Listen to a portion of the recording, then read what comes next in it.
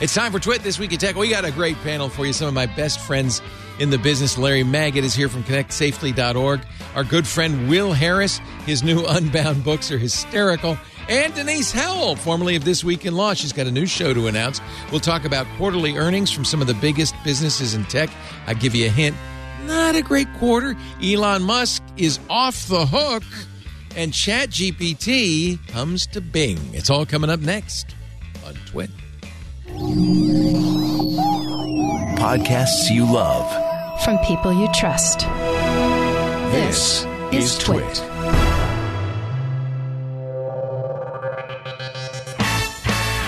This is Twit, This Week in Tech. Episode 913, recorded Sunday, February 5th, 2023.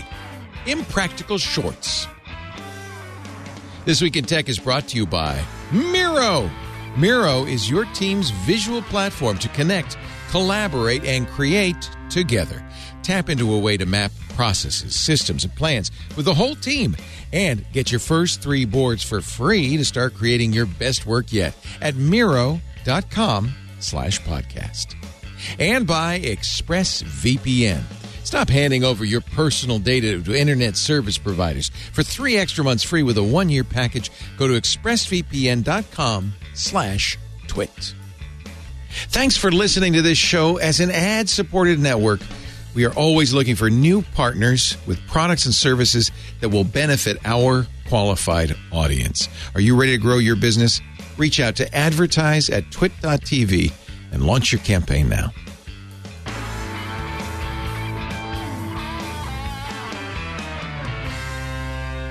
It's time for Twit This Week in Tech, the show where we cover the week's tech news. I look forward to every Sunday because I put together a panel of my friends.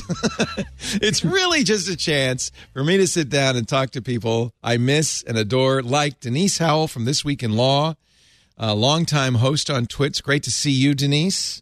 It's so good to see you. Thank you so much for having me. I'll tell you how long it's been. I'm thanking you for your Christmas card. Yes. But it was a great Indeed. Christmas card. I love it. And I can't believe your son is 19 now. I know. I can't either. And yet we're somehow aging backward and not changing we're not at all. getting any older. Yeah. But it just shows you how long we've been doing this. First Twit was 2005, so that's 18 years. So, yeah, I mean, when we started working together, he was just a toddler, right? Yeah. Yeah, Amazing. he was. I've known Will Harris pretty much as long as well. He is now the CEO of Unbound, which is an amazing publisher. Hello, Will. Hello, it is great to be back from the other side of the pond. Staying up late. You're making me feel decidedly old, because that was, I was in my 20s when we started working together. That's amazing. Now how many companies of yours have I been through? Quite a few startups. You are the serial entrepreneur. I have many of your books right here. These are unique, like Things I Learned from Mario's Butt, which is, believe it or not, a walk through gaming critiques of butt pictures. Just great butts from different games, and what you can learn from the philosophy of how we do game design and character design. Like Raiden so and Metal Gear Solid. Maybe we're going to get a hard R for this. Wow. Yeah. So you'll get some good stuff there. We publish quite a lot of sort of nerd geek culture stuff. So there's if you're a fan of nerd geek culture, there's some good stuff at unbound.com. Oh, I'm loving these. And you it's like a Kickstarter, right? They fund them so that, and then we produce them and print them. And you do, and even though the name is Unbound, they are actually beautifully produced. They're beautifully bound. These are not cheap books. These are nice books. No. Yeah. And we have one coming out later this year, which is a posthumous collection of all of Douglas Adams' writing. Oh, yes. You told us about that last time. I'm excited. From his office. What is the status on that? Yeah, I'm excited. So it's now, I think, close to manuscript being done. But if I say that out loud, I might get shot. So let's pretend I didn't say that. But it will be here in the autumn. Oh, that's exciting. That's really exciting. These are. It's probably going to be the last published works of Douglas Adams, right? Yeah. There's not, unless, some trove of stuff comes out. No, this is the trove, Leo. We've got the trove. Notes from his office that were just left on his desk and things like that. I can't wait. And all sorts of half-written emails and correspondence and wedding speeches, and I mean, it's hilarious. And of course, the best name, 42, right? What a perfect name for that. So Ken John Davies put that together. The edits are done. You could still pre-order. Just go to unbound.com if you want to get in line. And we actually had a really good little bump over Christmas, because if you've seen the new Knives Out movie, yes, The Glass Onion with Rian Johnson, loved it. The Daniel Craig character is reading one of our books in the bath. No, in one scene. That's where he's doing the Zoom call. He's playing Among Us. Yeah, and so we have a. We have a book called Kane's Jawbone, which is an incredible murder mystery where all the pages are printed out of order, and you have to tear all the pages out of the book and then reassemble them all in the right order to work out who done it. I saw so that. It's a very sort of Knives Out. I didn't realize it. I saw him reading that. I noticed that he was reading that. It's by Torquemada, and I noticed that as well. I didn't realize it was yours. Well, that's nice. That's really nice. Yeah. So Kane's Jawbone is well worth a read if you've got a spare weekend and fancy a bit of puzzling. Wow. Also with us to celebrate, by the way, from connectsafely.org, the wonderful Larry Magid. Hello, Larry. Hey, Leo. And by the way, I get my hair dye from Anderson Cooper, so I'm not really as old as I look. You I'm actually look in my just 30s. like Anderson. Yeah, Yeah, exactly. Yeah.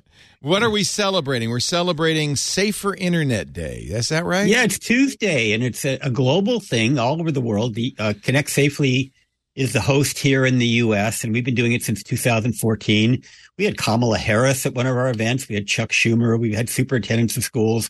But this year, and we talked about this last time I was on your show, we funded a bunch of schools to do their own events. And it really worked out well. We're going to reach 25,000 students, nationwide, by giving some money to educators to do their local events. But people here can still participate. We've got a live virtual event on Tuesday, the 7th at 7:30 Eastern, 4:30 Pacific, that we are co-hosting with the National PTA.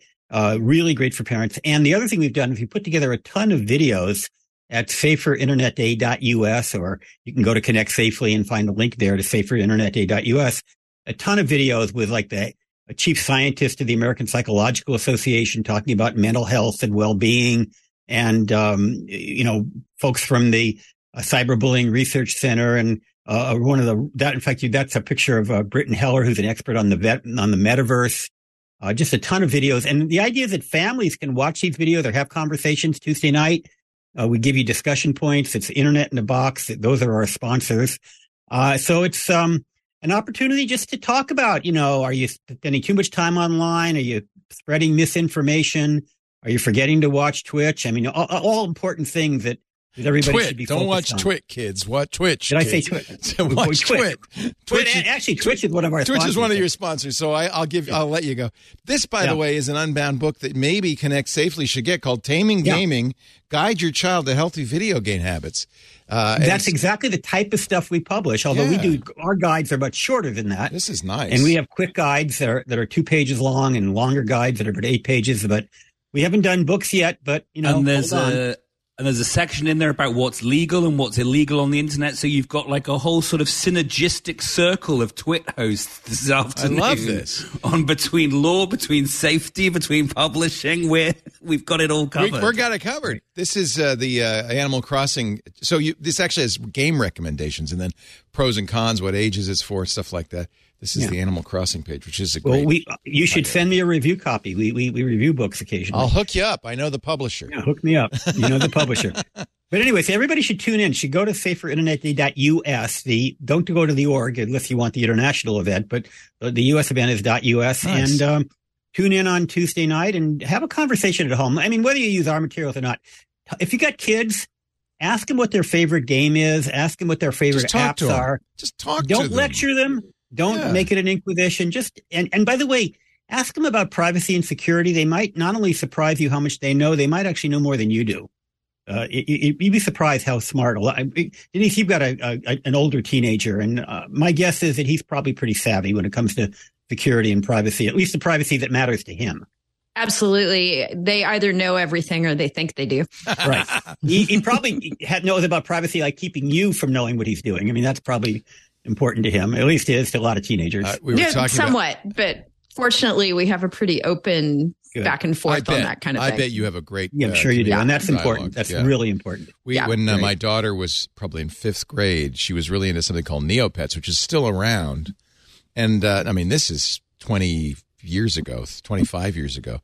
And I said, well, now, honey, you know, when you're online, you have to really be careful to be private, not mention what's. She said, Dad, I'm a 32-year-old guy from Detroit who drives a Camaro. You don't have to worry. Oh, good. That's good thinking.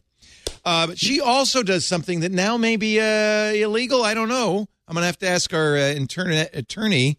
Netflix, she has my Netflix password. She's in my family. She lives a few miles away. Netflix used to say, here's a tweet from Netflix from 2017. Love is sharing a password. I took Netflix. Whoa. I know. I took Netflix. Whoa. Yeah, right? That's only 6 years ago. That's not unreasonable to think that maybe they approved of it. God knows I'm paying enough for that, multi-user, multi-streams thing. Netflix actually got in a little hot water because it leaked out what they're because they've been trying this internationally, but hadn't done anything about password sharing in the U.S. Their potential plan for password sharing leaked out this week to an internet furor. This was on the Help Center page. It said now I have to get now I've retracted it, by the way. It said Netflix account is for people who live together in a single household. Mm-hmm. Right. People who do not live in your household, which my daughter does not, will need to use their own account. And then they furthermore said, we are going to require that they check into your locale at least once a month. What does check-in mean? Yeah, but then people have vacation homes, and that's the problem, or you travel. I don't think they enforce that. So much for being a digital nomad. Yeah, right. The update to the plans was met with significant backlash. Apparently, a number of people sufficient to scare Netflix, because by Thursday, they responded and said, that was an accident. We didn't. For a brief time yesterday, a Help Center article containing information that is only applicable to Chile, Costa Rica, and Peru went live in other countries. We've updated it. What have they got against those guys? Screw the Chileans. Yeah, screw the Chileans. So in those countries, they've been testing something called page sharing, where if they notice that you're sharing your password, a thing pops up on the screen and says, oh, I see you're sharing. Well, no problem, but you're going to have to pay an extra $2.99 for that. Yeah.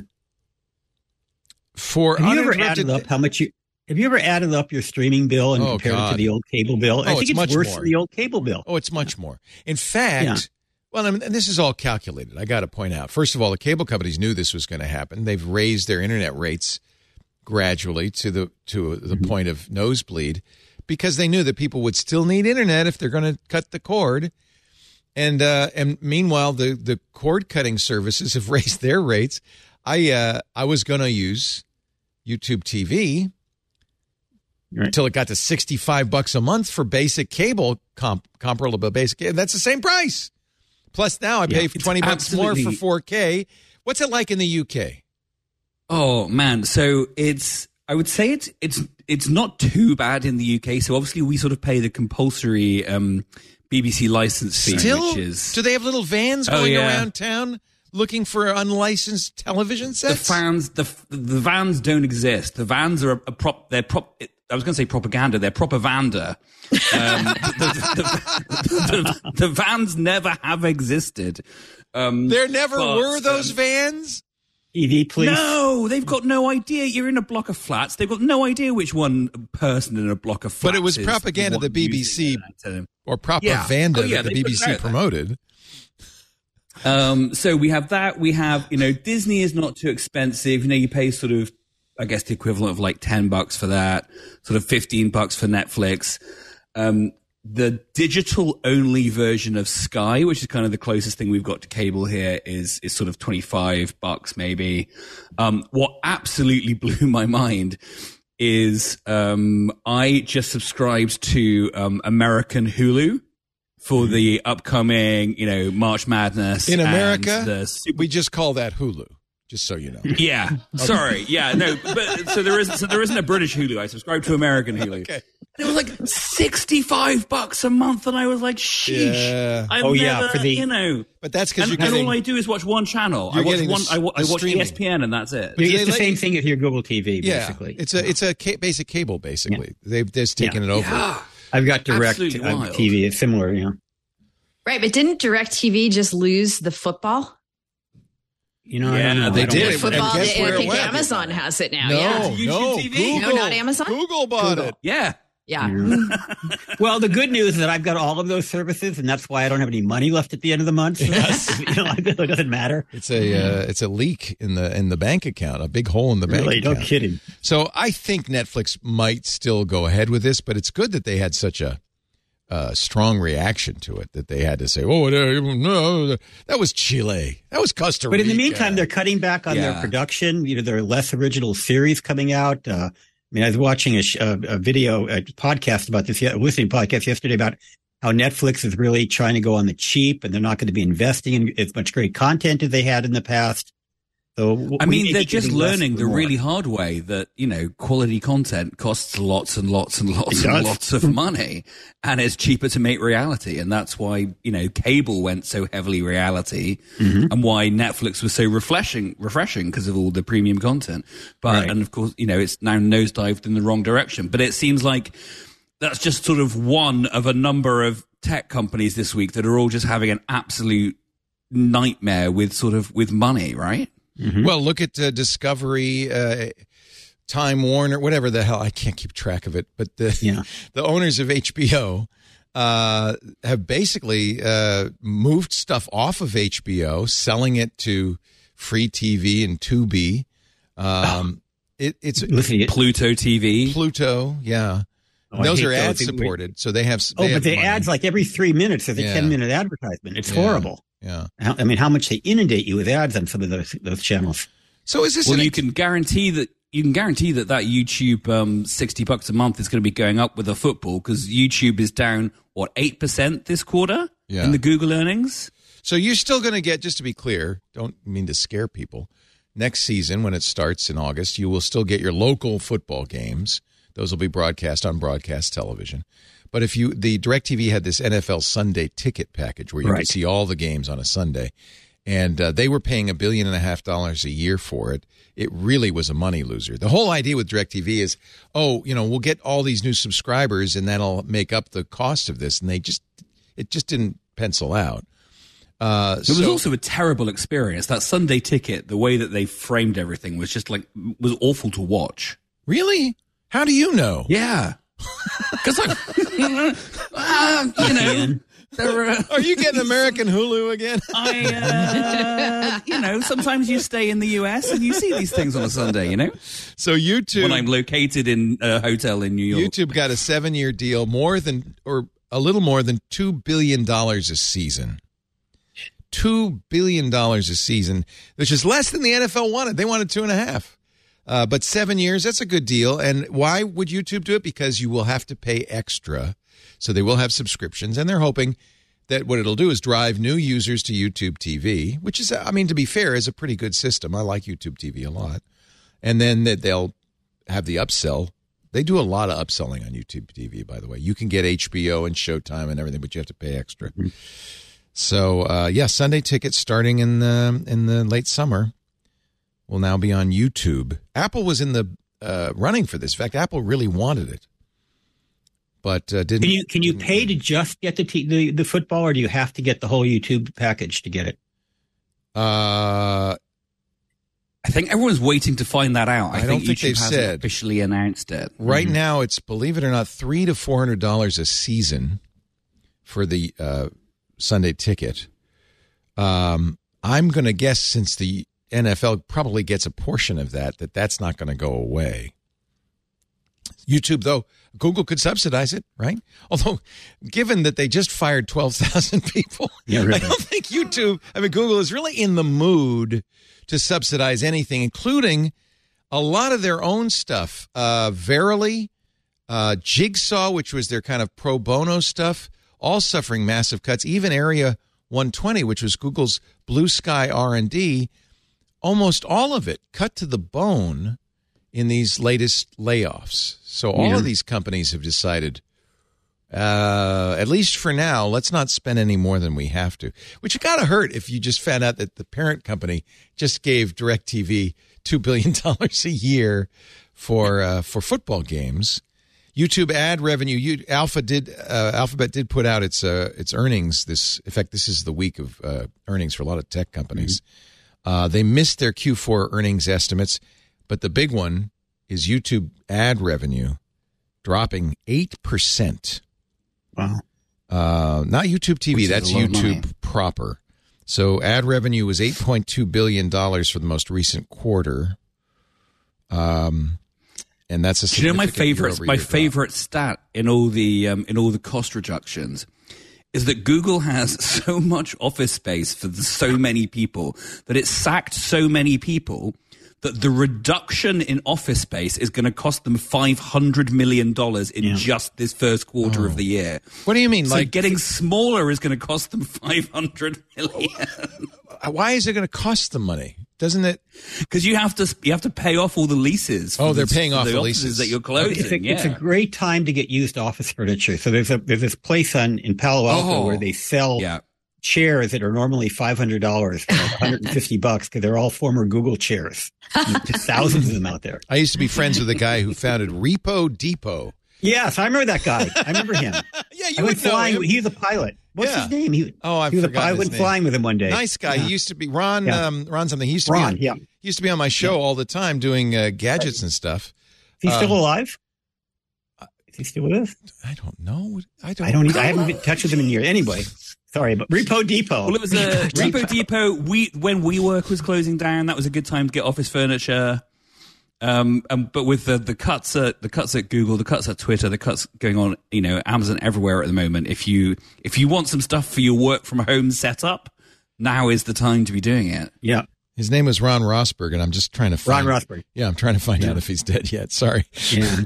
Before we pivot completely away from... Yes, get back, please. From popular sports. Ron is still with us. Things. Thank you very much. Yay. Oh, good. Sorry, Ron. I didn't take a drink. Yeah, okay. Go ahead. There's a point I wanted to make about, people have been used to watching sports on their cable or their satellite TV. And now that's going to be on these streaming services that they have to log into if they're not at their home location. And just like you don't attach your phone to a rental car, remember to log out if you're traveling somewhere and you've logged into one of these services. Because I can tell you that when I didn't remember to log out, no, nothing bad happened. But the place where I was staying, the staff generally uses the room where my husband and I were sleeping. And I think it was the chef, actually, who uses the room. What are all these porn movies charged on your bill for? Actually, it was so cute. There was no porn. It was all like soothing jazz music.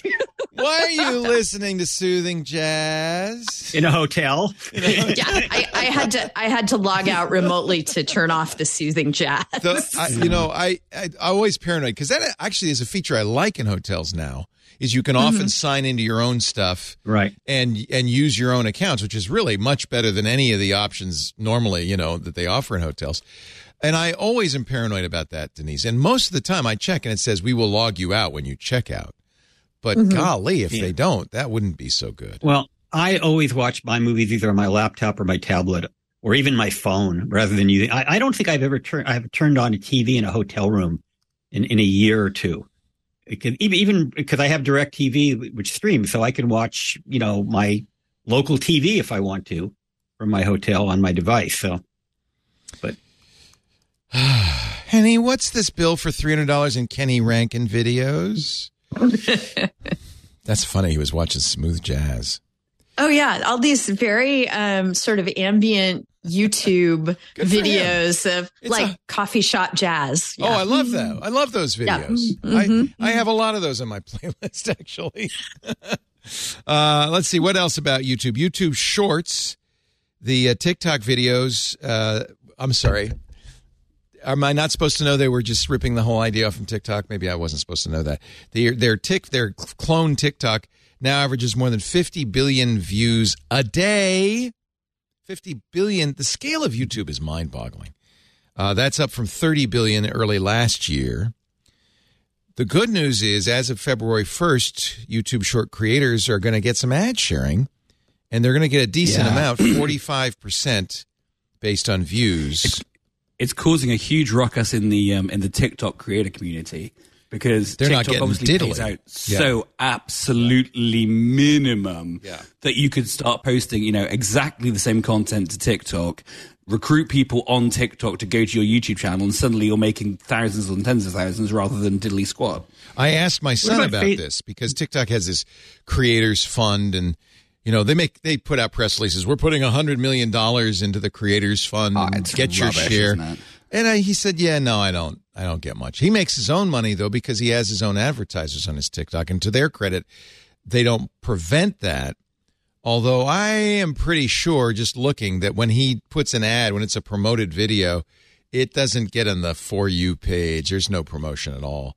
TikTok definitely does not help those along. Does anybody know how Facebook Reels is doing? Because, I see them all the time when I go into Facebook, these short videos, and they seem to know my taste because they show me a lot of airplanes taking off and landing. I don't know what that says about me, but that's what I get. They of course, they probably started that with Instagram. They call them Reels on Instagram.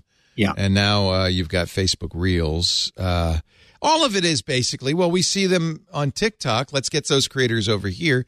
And honestly, if YouTube's offering more money, a creator, I've talked to Henry about this. I said, you should do, he does the shorts. You should do more shorts. The problem is they're getting creators get whiplashed because then YouTube will stop paying them and the next one will come along. And you every time you move, you leave your audience behind. So I think Henry's smart enough to know that you can't chase that revenue. So he does, he doesn't worry so much about what he's going to get from creators funds or any of these systems, and really just focuses on monetizing it his own way. I mean, if you think about, they don't break it out specifically, I don't think, in terms of what Reels is doing as separate from Instagram. But Meta obviously was down, 4% Not year on year this week? Not a good quarter for Meta, yes. Not a good quarter for them, including this. I found this to be just a fantastic number. They spent, was it $13 billion in a year on their reality labs? Yeah. Yeah, last year was 10. Now it's up to 13. Yeah. And somebody pointed out that the entire... A teeny bit of that went to Connect Safely for a parent's guide to virtual reality. So I'm happy about that. Go ahead and tell us. Somebody pointed out that Apple, back in 2007, spent just over $150 million to make the first iPhone in R&D, and Google spent $13 billion in 1 year for something that basically doesn't exist. Yeah. Meta, sorry. Well, it's a pivot. It doesn't exist. Actually, I'm looking at the Meta stock went up a lot because they had fourth quarter revenue better than estimates, right? They also did and they also said they were going to fire a bunch of people. And a $40 billion stock buyback. So a lot of this is just, hey, don't get scared. Their revenue was up a little bit, $32.17 billion. They restructured charges for its family of apps segment and its Reality Labs unit. So it's hard to say. They did, and this was a big number, top line number. They did announce 2 billion daily active users. That is kind of amazing. Impressive. Daily, almost 3 billion monthly active users. And their average revenue per user, this is for a year, is $10.86. You know, that's more than a quarter of the people on the planet. Yeah, There's just under 8 billion people in the world. Yeah, it's mind-boggling. Now, I have to say, if you know that they make $11 a year on you, why don't they say, hey, $15 a year, no ads, do a clean Facebook? They'd make more money and you'd have a lot of happy users. I wonder, though, how much they make on America. I mean, not everybody in the world can afford $15 a year. I mean, obviously, people in America. No, and so those people can have ads. Those people can have all of the crappy Facebook spyware. Yeah. That's fine. Yeah. You get what you pay for. I don't know. Maybe they don't want to do that. Famously, Microsoft told Paul Thurrott when he asked them, why do you have ads in Windows? Why don't you offer a version of Windows, a subscription version with no ads? And they said to do so would be tantamount to admitting that we're crapping up your Windows. So maybe Facebook doesn't want to say, well, for $15, you could have a real nice experience, or you could just still have your crappy experience. Revenue in the fourth quarter fell 4% from last year. This was the down part we were talking about, Will. Third straight quarter of declining sales. But this is a big one. The company's costs and expenses up 22%. And I think a lot of that is this VR push, this metaverse push. Headcount. Yeah, and again, just so much money in, what have they got? So again, $4.2 billion just in Q4 in restructuring charges. Yeah. So paying off the people they spent another, after me laughing at 500 million for Google, 1.88 billion in Q4 for facilities consolidation. Oh, wow. That's wild. That is wild. At a certain point, these tech companies are basically like glorified real estate companies. Well, right? Now I understand why Elon Musk doesn't want to pay rent. Yeah. Even if the king sues him, he doesn't want to pay rent. People are enjoying that, by the way, Will, here in the colonies, that the king's estate, the crown estate, they call it, which is the real estate holdings of the family, include offices in London for Meta. I'm sorry, for Twitter, and Twitter does not pay. They're suing. The Crown Estate is suing Twitter for. I have been to those offices. They're very nice. They're in the middle of the Crown Estate, and the king is going to have at them. Yeah. Do you get special privileges if you're the Crown Estate in the UK? He's like the guy with the wig. I'm almost certain that the income from the Crown Estate doesn't get taxed. Nice deal. So if you're the king, you just rake all that money in tax free. Nice deal. Company, I'm talking about Meta now, not the Crown Estate. Although someday we should do a whole show on the Crown Estate. I'm fascinated. So, are people in the UK reading Spare like we are in the US? No, we're all sort of. You've had enough. I think there's a because it gets serialized so much in the newspapers. I think there is just Harry fatigue. Harry fatigue. Yeah, that's spelled Harry, not Hairy, I believe. Company expects that Meta. I'm back to Meta. Sorry, the Meta. By the way, the United Kingdom government has just cut Will Harris off completely. Oh no, he's back now. Okay. I mean, if one was going to be a conspiracy theorist, if one was going to be, Rishi Sunak said, "Get that guy off the air."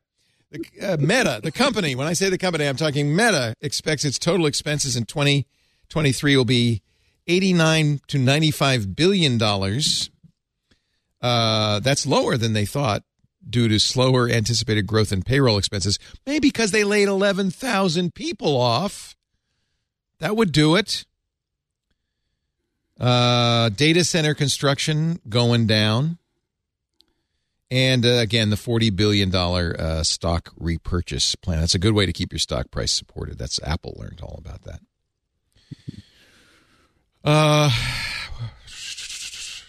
Actually, this helped Meta's stock a little bit, which is good. Apple did not have a great quarter. No. Apple sales shrink as pandemic rally ends for iPhone maker, says the Wall Street Journal. Quarterly revenue down on Apple for the first time in 4 years. Manufacturing disruptions in China meant it couldn't make enough iPhones to sell. That, I presume, is turning around. Maybe that'll show a better results in this next quarter. Although Tim Cook once again invoked the headwinds. He said, "Good morning. The wind was in our face for the fourth quarter." Economic pressures. Apple's revenue down 5% for the holiday quarter entering in December, well below analyst estimate. Of course, I'm sure the stock did not get hurt. Trip Miller at Ghislaine Capital Partners said, instead of playing with tailwinds, they're playing with headwinds now, much like the Chinese balloon. So here's the problem. If you have a perfectly good iPhone 12 or iPhone 13, you don't need a new one. Do you really need an iPhone 14? Yeah. No, I was just thinking the same is true thing. with any technology. Any of these. Yeah. Samsung this week announced its Galaxy S23, and I think they were hard pressed to find a reason why anybody using an S22 should upgrade. It's just right. Well, we got we have a 200 megapixel camera now. Okay. I mean, interestingly, talking about, thinking about headwinds and tailwinds, the interesting sort of noodle on the Apple revenue was that if you took out the currency fluctuations and the varying weakness and strength of the dollar, Apple's revenue actually grew year on year. It was just the fact that the US dollar has been surprisingly resilient. Oh, that's to the rest of the sort of world having a meltdown. That actually it's meant they made slightly less money, which is an estimate. I thought the dollar. Oh, it's because the dollar's stronger. Relatively. Yeah. Got it. So so they make less money in other territories comparatively. Cook also said we estimated we would have grown on the iPhone absent the supply constraints. So it's foreign exchange rate currency fluctuations and supply chain problems held them back. All right. I don't know. It feels like, of course, Apple also making a bet, as is Meta, on the future of virtual reality and augmented reality. Yeah, augmented. Yeah. You always have to get that next big thing. They're not going to bet the company on it, I don't think. They don't need has. to. Yeah. They don't need to. I think Mark Zuckerberg saw that the social network part of their business was not going to, despite 2 billion daily active users, maybe he's wrong, I don't know, didn't have a bright future, so he wanted to pivot. Apple, which has, almost 50% of its income comes from the iPhone, says, we're very happy here, thank you very much, but we should probably invest a little bit of that in what's coming, whether it's a car or... Although I thought it was really interesting that despite sort of saying, they're investing a little bit in new things, they announced they're dropping the role of industrial design chief. Yes. No, Evans Hankey. There is no new this. Johnny Ive. Yeah, since Johnny left, Evans Hankey's been running it she announced she was going to leave, and now Apple says no. Yeah, we don't. Do we really need a chief of design? Industrial designers, they'll still have a team, but they'll report to the chief operating officer, Jeff Williams, instead of having a designer. But nobody could do a commercial as good as Johnny Ive could. I don't know if they ever put those on the air, but they used to show them at the announcements, and he would talk in this British accent. In the White Room. Very slowly. He lived in the White Room. Yeah. Yes. Today we're announcing the thinnest, most powerful iPhone we've ever made. Yes. Actually, you know what? It's amazing. Every time they announce a new iPhone, they always say this is the best iPhone ever. Well, why wouldn't it be the best iPhone ever? Backwards? It's the newest iPhone. This one's not. No, this is a crappy one. Get last year's good. model. You know what Johnny Ive's up to, by the way? Just want you to know, he just designed a clown nose, but it's a really good clown nose. It's for comic relief. This is the Johnny Ive designed red clown nose for charity. Oh, it looks like the old clown nose to me. Well, I think the old one was just, foam. Oh, I see. He's upgraded. Oh, he's upgraded, baby. This is like a honeycomb with a... Oh, my God. So they do this every year. This might seem really weird, but this is a really big thing in England. Yeah. Red Nose Day is one of the biggest charity appeals. Do you wear a red nose on Red Nose Day, Comic Relief Day? I mean, you might do for like a group photo at work, but it's one of those things you sort of like buy and then put on your desk. Yeah, because what am I really going to do? Like, but this benefits Comic Relief. What does Comic Relief's money go to? Is it AIDS? Mostly like humanitarian stuff in Africa. African relief. Yeah, it's a honeycombed. It's been paper. going since like the 80s. This is the best red nose we've ever made.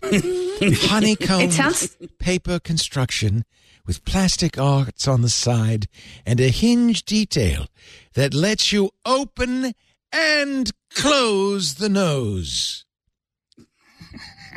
Can you Not trade just in well last year's designed, but nose? it sounds like it might be sustainable if It's it's paper. sustainable. Each nose comes with its own AirPods-like case. So you can keep it in your pocket for when you really need. When you really need a red nose. It does charge in the case. But it is- Yes.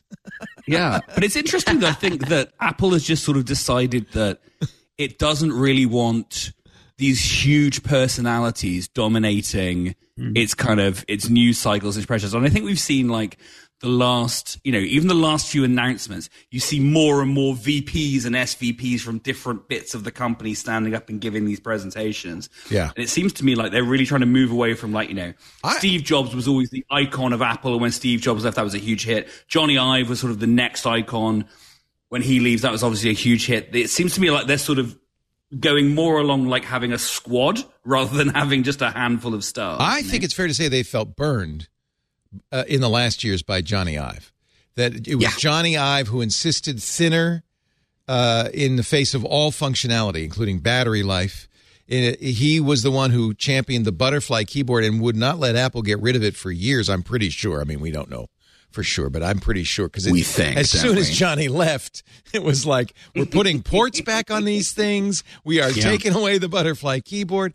So I feel this is projecting, but I'm going to guess they felt a little burned, maybe even by the cult of Steve Jobs. But at least when it was Steve and Johnny, Steve could keep kind of a lid on it. And Steve did seem to have a good eye for functionality and the right thing to do. Johnny was designed. I mean, look at this nose. I mean, talk about over-designed. Johnny was always doing that, right? And I think that they felt a little bit burned. So maybe that's why. I think everybody agrees Evans Hankey was an excellent design chief, but the fact that I think very wise. I mean, you've only got to look at Tim Cook does not have the same cult of personality around his running of Apple that, for example, Mark Zuckerberg does. And you can see what Mark Zuckerberg is currently, the amount of money he is absolutely spaffing up the wall at Facebook on this VR project is, not something that they would do at Apple. I think there's a little bit more financial discipline there. And Tim Cook himself doesn't have a particularly dynamic personality. I mean, he's a good, as far as I'm told, he's a good CEO and a very competent administrator, but he's not, I don't think many books. His brand is low profile, right? Yeah. His brand is like Mr. Calm. But also Mr. Supply Chain, Mr. Cut costs, increase profit. I mean, under his leadership, Apple has become an extremely successful company, much more so than under Steve Jobs. Right. So he's got a good reputation. I think, one of the things they did, and Tim did this, to keep Johnny Ive, who I think in some degrees was kind of the Steve Jobs legacy, and maybe in some ways trying to preserve a little bit of Steve, is he gave Johnny, put him in charge not of just industrial design, but in charge of software, in charge of everything. And I think in hindsight, that was a mistake for Apple. Apple went through some bad years. And as soon as Johnny left and they came out with Apple Silicon, their new chips, this is a different company. So, I can see why maybe they're saying, do we really want somebody with that much power? Yeah, you never want the person to be bigger than the company, right? Yeah. So. Yeah. Wow. What do we make of Elon Musk then? I mean, case in point, right? I missed last week's show. Did you guys talk about the price cuts at Tesla at all? No, you're a Tesla owner. So my net worth just went down because I own a 4-year-old Tesla, which used to be worth $40,000.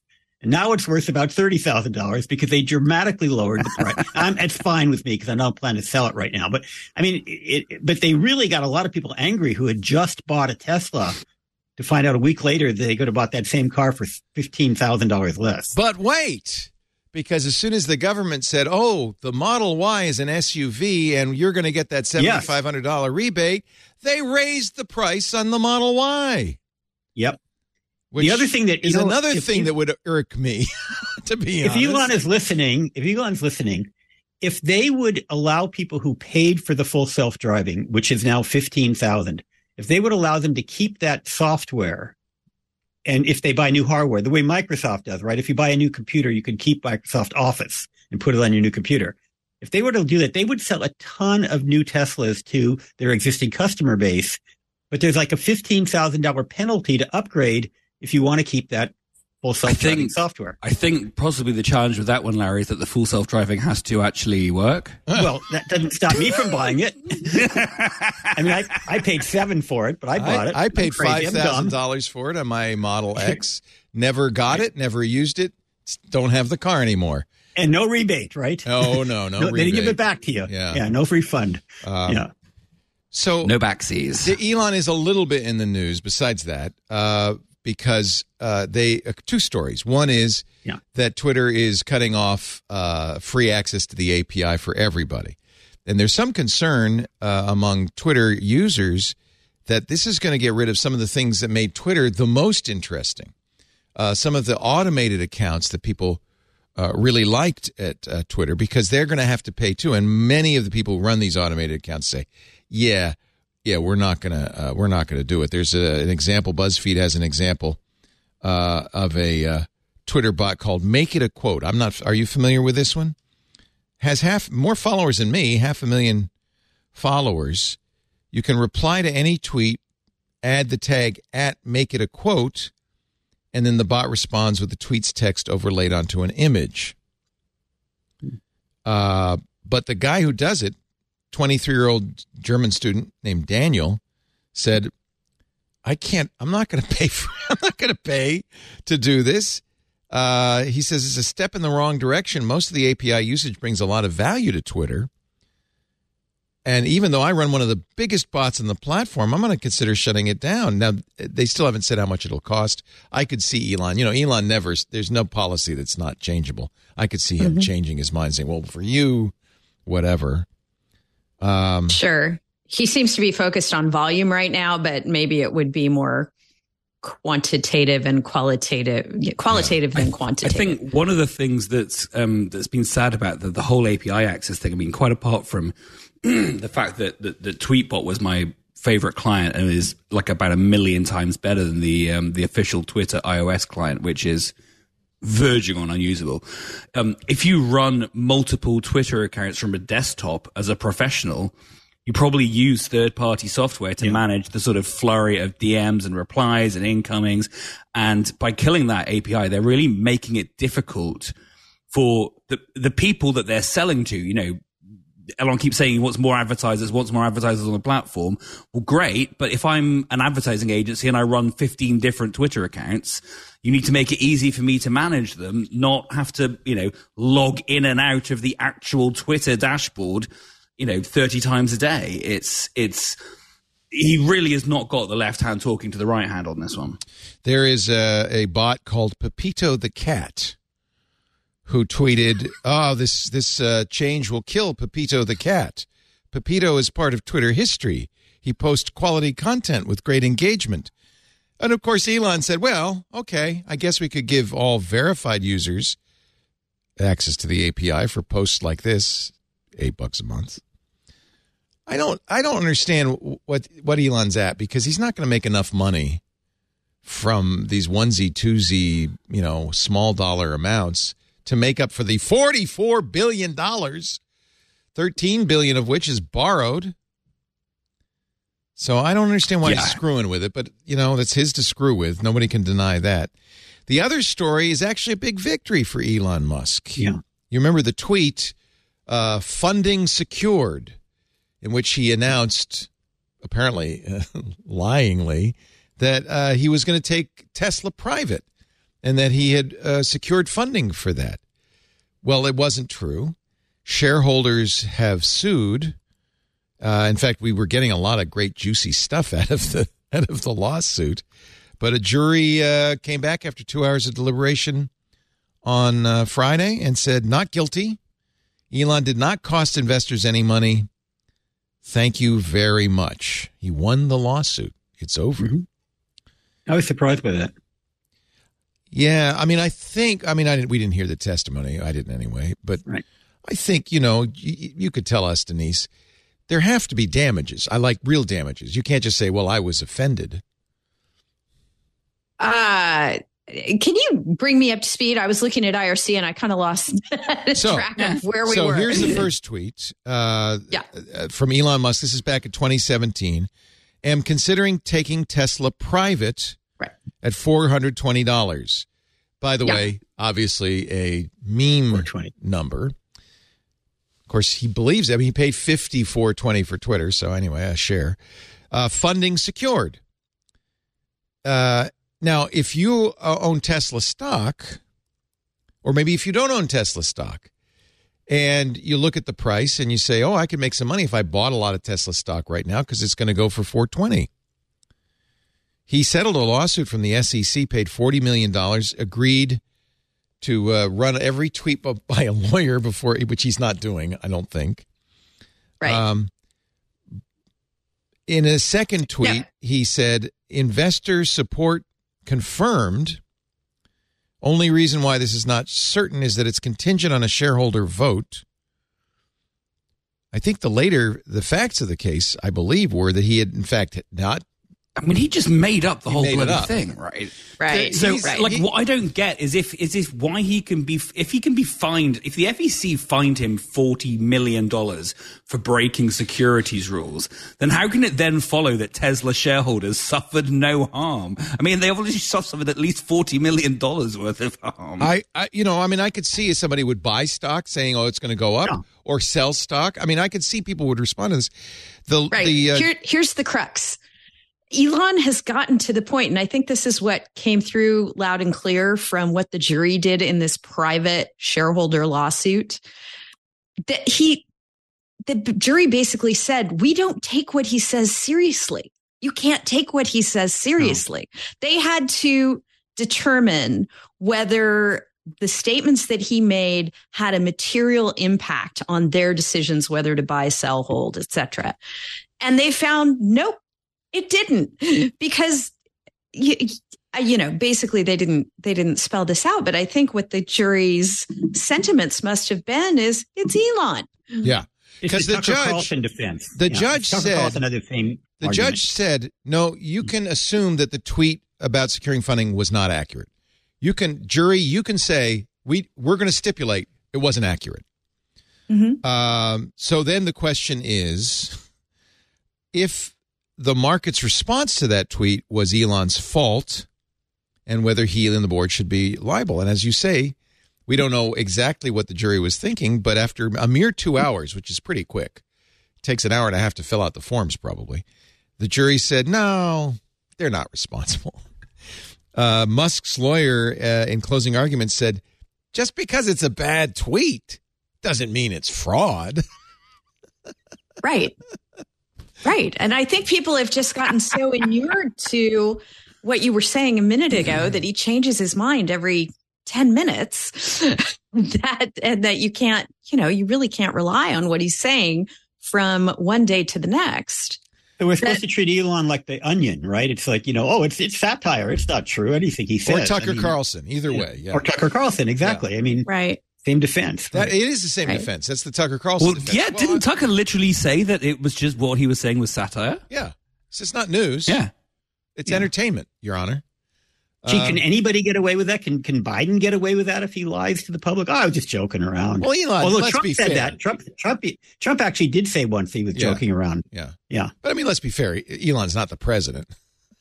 He doesn't have like some higher responsibility. He's just some guy, Right. And he's a guy who's not afraid to try lawsuits. He has a lot of success when he actually takes things to trial and goes in front of a jury. In this case, he actually testified. I am looking at a Business Insider, Market Insider, that says Elon's funding secure tweet cost investors $12 billion over 10 days. And the jury had that information. But I guess you're right. I think the jury said, well, it's your fault. It's not Elon's fault. It's your fault. I don't know. If a CEO tells you something material is going to happen, it seems to me you have a reasonably, it's reasonable to act on that. It's kind of stunning. Right. I'm really surprised by this jury. And that's what the plaintiffs would have had to prove in this case. And the jury found they didn't prove it, that it wasn't material to their decision. As Leo said, we weren't in the trial, so who knows what they actually Or, Denise, is it possible the jury just really likes Elon Musk? It's possible. It was in San Francisco. Yeah. I mean, we've seen this happen before with celebrity defendants. A lot of times they're given more latitude than you or I would be. Mm-hmm. And despite the pall that has fallen over Elon's reputation in the last few months, until recently, he was kind of, Iron Man. Yeah. I want to put a bumper sticker on my Tesla that says, I bought this before I knew what Elon's politics were. There is such a bumper sticker. You can get it. That probably is. Yeah, exactly. Let's take a little break. Go ahead. Oh, no. I want to hear what you have to say. He has a track record of trying to tinker with objects that might have suffered from having innovation in their arena. The flamethrower comes to mind. Oh my God! So maybe he'll and the Boring Company. Yes, right. Maybe he'll hire Johnny Ive to bring the new and improved clown nose under the Tesla umbrella and rehabilitate his image that way. Mm-hmm. Do you think? I mean, actually, I think history might look back once all the storm and drang is over at Elon 100 years from now and say, "Oh, he was hysterical. He was just what the society needed. He was a prankster. He was Loki. He was mischievous." I think he'll history certainly be known as important. I mean, I think history might. In the history books. Yeah, look at what they say about Thomas Edison. Yeah, electrocuting an elephant. Nobody's upset about that anymore. I feel like that Elon's going to get away with this, to be honest. And this jury decision is just the beginning. And maybe he should. I'm not saying he shouldn't. It's fascinating to watch. That's our Elon segment. Guess you have to have one in every show. Sorry about that. Let's take a break. We got more to talk about in just a bit. We have a great panel. Denise Howell is here, my internet attorney. Oh, you got a new URL, hearsayculture.net. What's that? Yes, Ant, thank you so much for updating on the fly. I want to give a plug to a podcast network that will shortly be launching at hearsayculture.com called the Hearsay Culture Network, where I and a few folks who you might have seen on This Week in Law back in the day. We've got Dave Levine, who's a professor at Elon University and a fellow at Stanford. He's done a radio show at Stanford at KZSU for quite some time. Also by the same name, Hearsay Culture. And John Tehranian, who also was a law professor now in private practice. And we're going to do some shows. So what a great name for a podcast network, Hearsay Culture. I love that. Yeah. What's the name of your show going to be? Do you know? I'm going to have my own show called Uneven Distribution. With a nod to William Gibson. The future is here. It's just not evenly distributed. Yes, love it. Right. And Dave and I are doing a show together called R&D with D&D. Because we're Dave and Denise. Oh, I love it. Not Dungeons and Dragons. No. Okay. Sadly, no. But we have recorded a few shows, and I believe the audio for one of them is up on hearsayculture.com if you want to sample it. Nice. This is exciting. Congratulations. Thank you. Yeah. Will it be like This Week in Law, or what do you want to do with it? Well, it's funny. We're all lawyers, but we don't want to do completely law-driven shows at all. It's much more about uneven distribution is going to be much more about looking at technologies and their impact on our lives and looking to the future and trying to help people anticipate what's coming at them if they are not already thinking along those lines. I'm thrilled. I'm so thrilled. This is great. Yeah, thank you. Well, I was so sad that we had to cancel This Week in Law. It really it broke my heart because it's a great show, and I'm so glad to see you're back on the air. Or will be soon. That's really good. Yes. We're tinkering with back-end stuff and getting all that in order. Tell me all about it.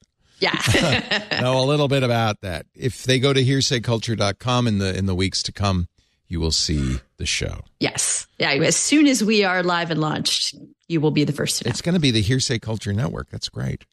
Yeah. That's really great. I see Christopher Michael. I see. That's a picture Christopher took of Esther Dyson. I would love to listen to Esther Dyson do a show. That's exciting. Oh, very neat. Well, congratulations. HearsayCulture.com. Also with us, the publisher of some great books like F Yeah Video Games and Things I Learned from Mario's Butt. Yes, it's Will Harris. We do have lots of highbrow stuff too. There is some really. Oh yeah. Oh, no. This is like, for instance, here's another one: Virtual Cities, an atlas and exploration of a lot of video game content. Video game cities. What a good. We have and occasionally we get to do really fun things because of the Kickstarter sort of funding model that we do. We've got a book called Flipping Patriarchy, which is about sort of gender discrimination in the workplace. Yes. And we were able to, if you could send in proof that you were a woman, we would sell it to you for 65% less than the cover price. Since you're making that much less, we can't exactly charge you the same as a guy. That makes sense. That's fair. And we're overcharged for things like razor blades. All the time. Yeah, exactly. Yes. But it's pink, Denise. That's not cheap. Here's one. Shareware Heroes, the renegades who redefined gaming at the dawn of the internet. This is great. So that's a really good one. That's like really early Carmack and Romero. I can't wait to read it. That's really good stuff. I've been meaning to thank you because you sent me last time you were on. You told me about this and you sent me a care package, and I've been loving the production is gorgeous of these two. Unbound.com. If you want to get involved, and 42 is coming soon. That is when I will absolutely be ordering. I can't wait to see that when that comes out. Flipping Patriarchy by Man Who Has It All. It's a Twitter pseudonym, right? I love it. And Larry Maggot, who is going to be celebrating on Tuesday, Safer Internet Day. Woohoo! That's right. Hey, Alicia, I want to tell you about, by the way, if anybody's listening from Utah, you want to look at Bill SB 152, which would require kids up to 18 to get parental permission to go on social media. But more than that would require everyone to submit government ID before they could set up a social media account. Talk about privacy issues, security issues. It would establish a database of young people in Utah. And we all know that databases can never be hacked. So it's a law that I personally, in the name of protecting children, actually might harm children. So we're kind of looking into this. I'm just beginning to learn about it, but apparently there are hearings going on this week. So if you're in Utah, or if you just love Utah, and I like Utah, check out this SB 152. It might be something people might want to weigh in on. Unbelievable. It is pretty unbelievable. And they claim to protect children. And first of all, doesn't a 17-year-old have some free speech rights in America? Does the First Amendment say something about you have to be 18 to enjoy the right to, access information or say what you believe in? I could see maybe under 13 as 13 is the current law. COPPA says. But 18... That's I ridiculous. know. You could be an LGBTQ kid whose parents are homophobic. You could be a Muslim whose parents are there's just a million reasons why some kids might want agency vis-a-vis their parents. But the other part about it, having everyone, adults included, having to submit a government ID to get online. I know that the Brits may not have as many problems with that, but America, that may not fly in this country. There are plenty of school-related First Amendment cases where minors have been found to have First Amendment rights. Absolutely. So anyway, look into that book. You got to wonder if the government doesn't want you to read certain books, the government doesn't want you to go on the internet. What is the government hiding?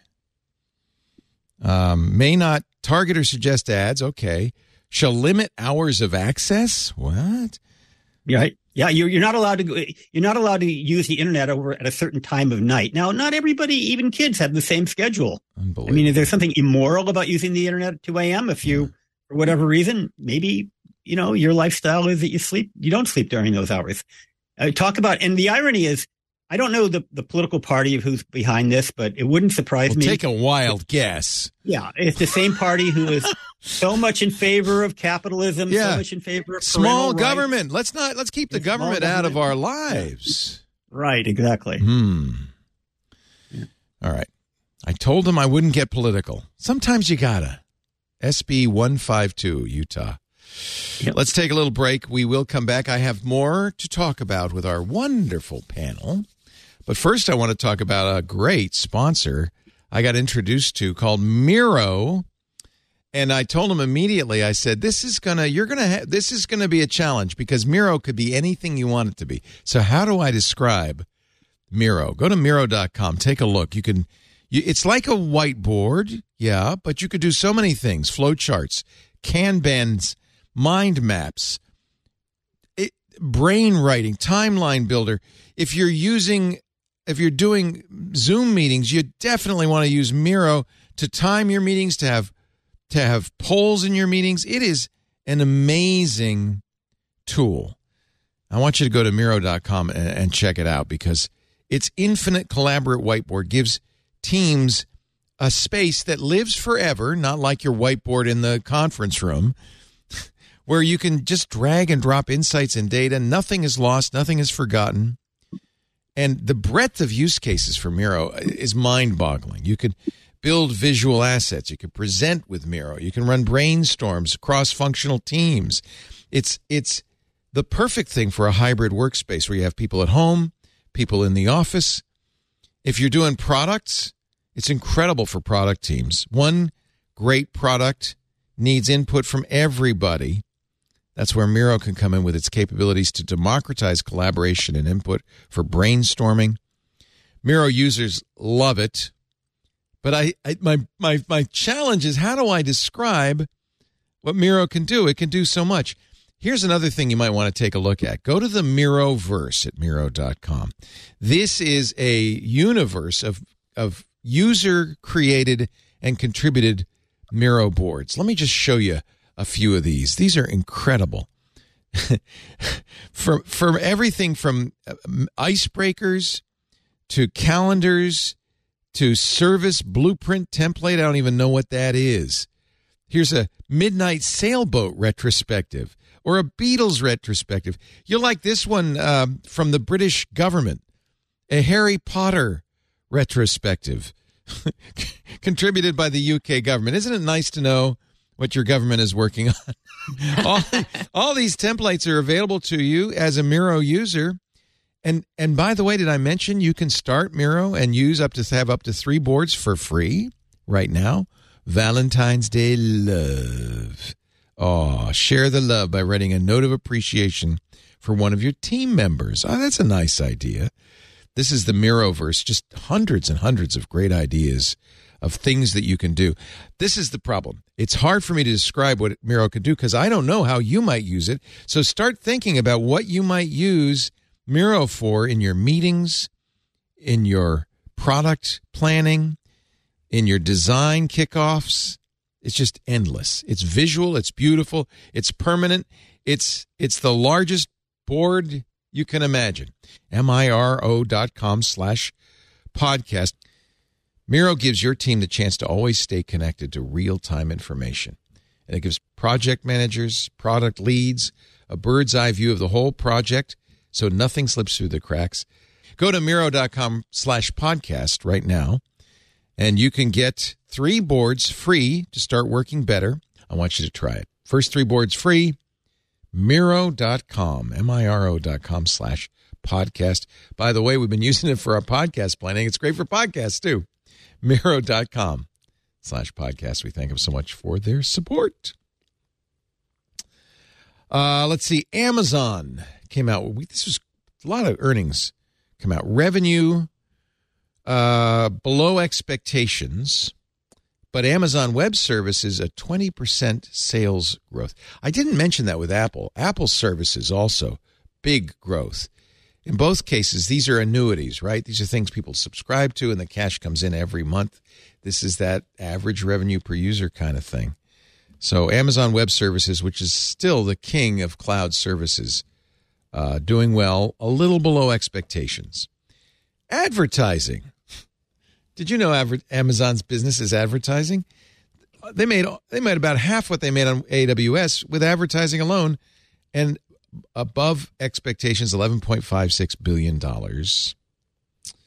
But it was their slowest year of growth in a quarter century as a public company. Revenue for the year increased 9%. Aw, that's got to hurt. So where do you see ads? On Prime? Or like on Prime Video? No, get ready. Sponsored placement. Every single thing you're looking at is an ad. Yeah. Because a lot of these are paid for, right? I see.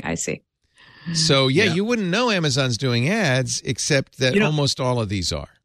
Many years ago, Will, you might understand this. I wrote a book for Peach Pit, and I called up the publisher. I was so proud because my book was featured on the cover of the Crown catalog. And I said, that's great. Those editors must love my book.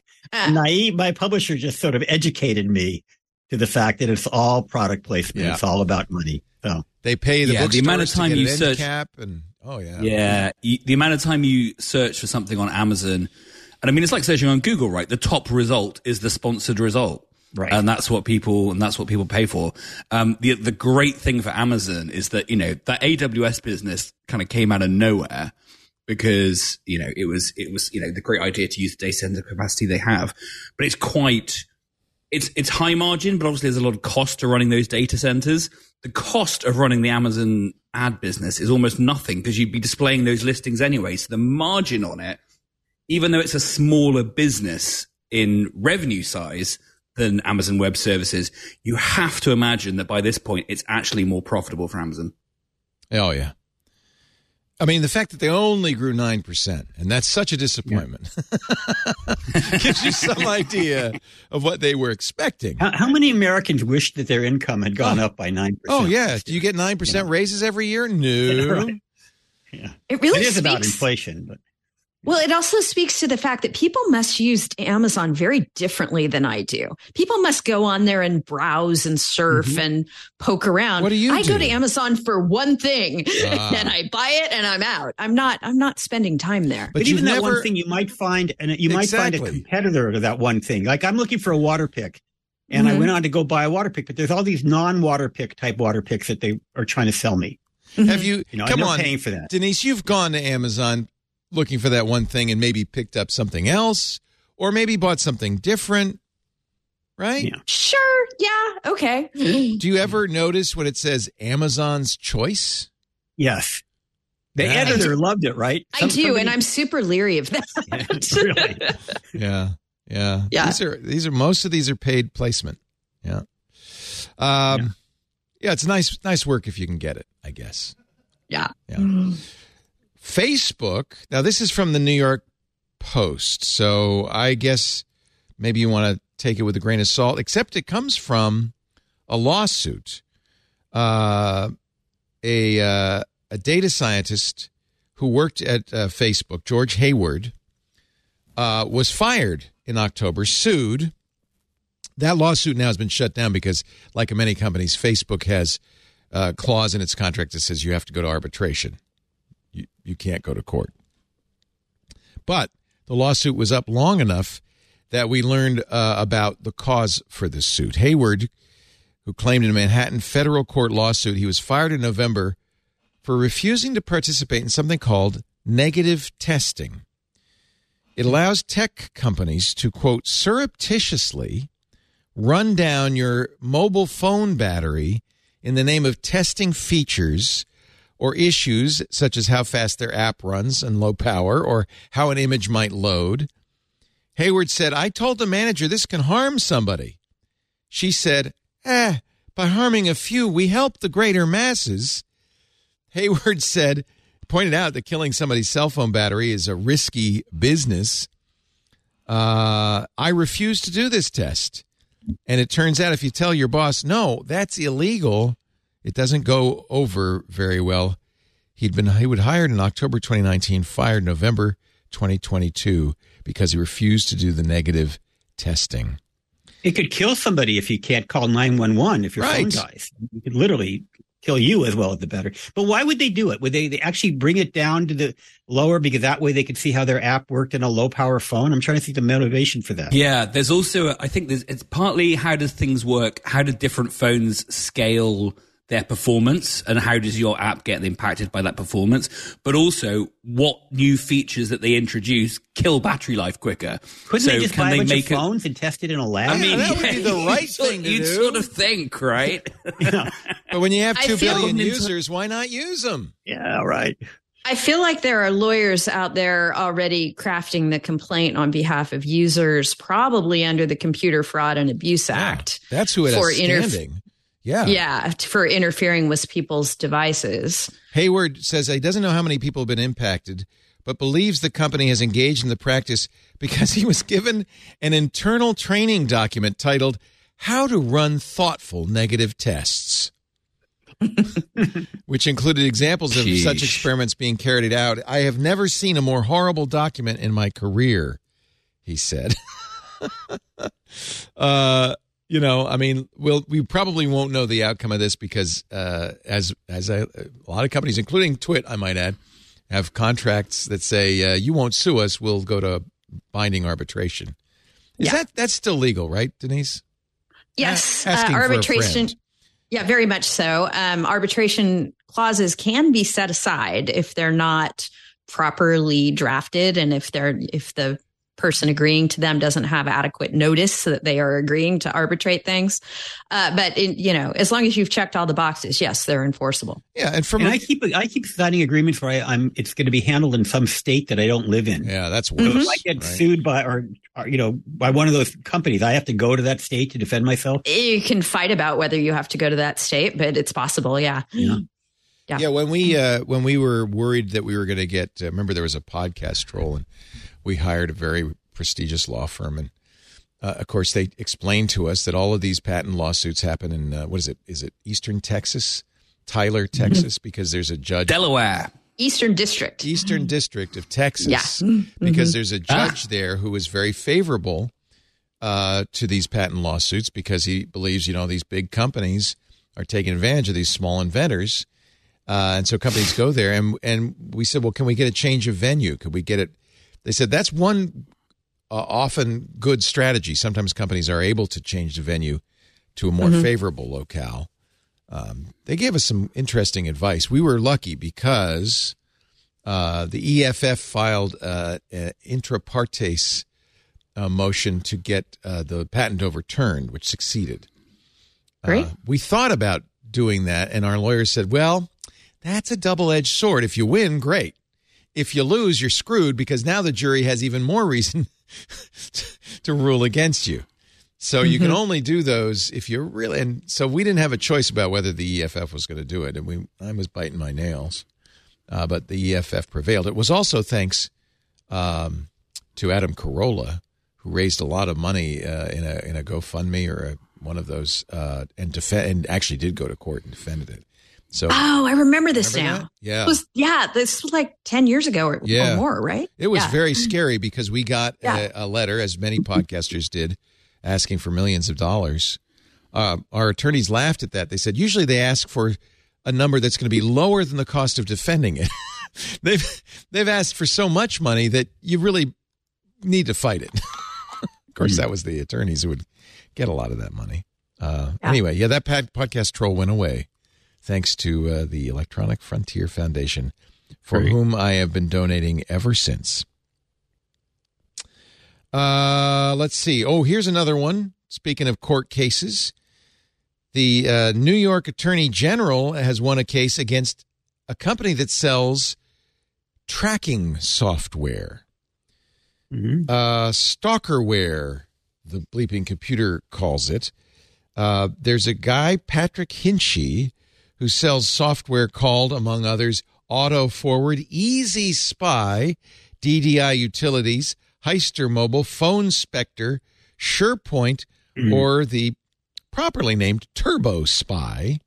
These are apps. You probably know a little bit about this, Larry. These are apps that ex-boyfriends, ex-husbands, parents put on people's phones that then spy on them. They turn over location, browsing history, call logs, text messages, photos, videos, email activity, WhatsApp and Skype chats, social media activity. The idea is you can remotely monitor a user. In some cases, even activate the camera or the microphone. Mm-hmm.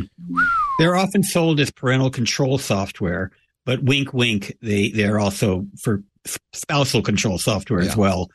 And we, even parental control, we at ConnectSafe, we have a strong opinion that you should never buy a parental control tool that operates in stealth mode. Yeah. That everybody has a right to know that they're being spied upon, even children. In fact, maybe especially children. But no, these are designed as catching friends, family, business associates, you name it. Letitia James, the New York State Attorney General, sued and won a $410,000 judgment. This is her tweet from a couple of days ago. Snooping on a partner's phone without consent isn't just a sign of an unhealthy relationship. It's against the law. Today, we stopped several companies from illegally promoting products that allowed spying on calls, texts, photos, videos, emails, and social media. Hinchey now is going to have to alert his customers' victims. This is worse than the $410,000. He's going to have to put a notice on all of these apps, pop up a notice on all the phones with these apps on them saying you are being secretly monitored. Especially important for domestic violence victims. That's a common use of this type of software. Yeah, that's going to bust up some marriages. Yeah. And also fascinating that Apple kind of did the same thing of its own volition with the whole AirTag situation, because people were, AirTags are amazing for keeping track of things, but people were hiding them in former, spouses or former lovers' cars, or handbags or pockets or wherever. And then using that to track not just, what they were doing online, but their physical location, which is, super dangerous. Yeah. And Apple, this became reported, and Apple proactively then took the step of changing the AirTag tracking, such that if an AirTag that isn't registered to your phone consistently pops up on your phone, near your phone for sort of a couple of days in a row, it's like, hey, is that your AirTag? Because there's definitely one that's kind of following you around. And if you have any reason to suspect someone in your household, a partner, whatever, don't give them access to your phone, because they can go in and turn on Find My Phone. They can put spyware on your phone. For example, I have, what is the Apple thing? Friend Finder, right? Mm-hmm. Well, that's great. But I have a friend who I'm linked to and I haven't gotten a notice in years, but I still can tell where that person is. Yeah. And luckily we're still friends. But if we ever became ex-friends, that could be problematic.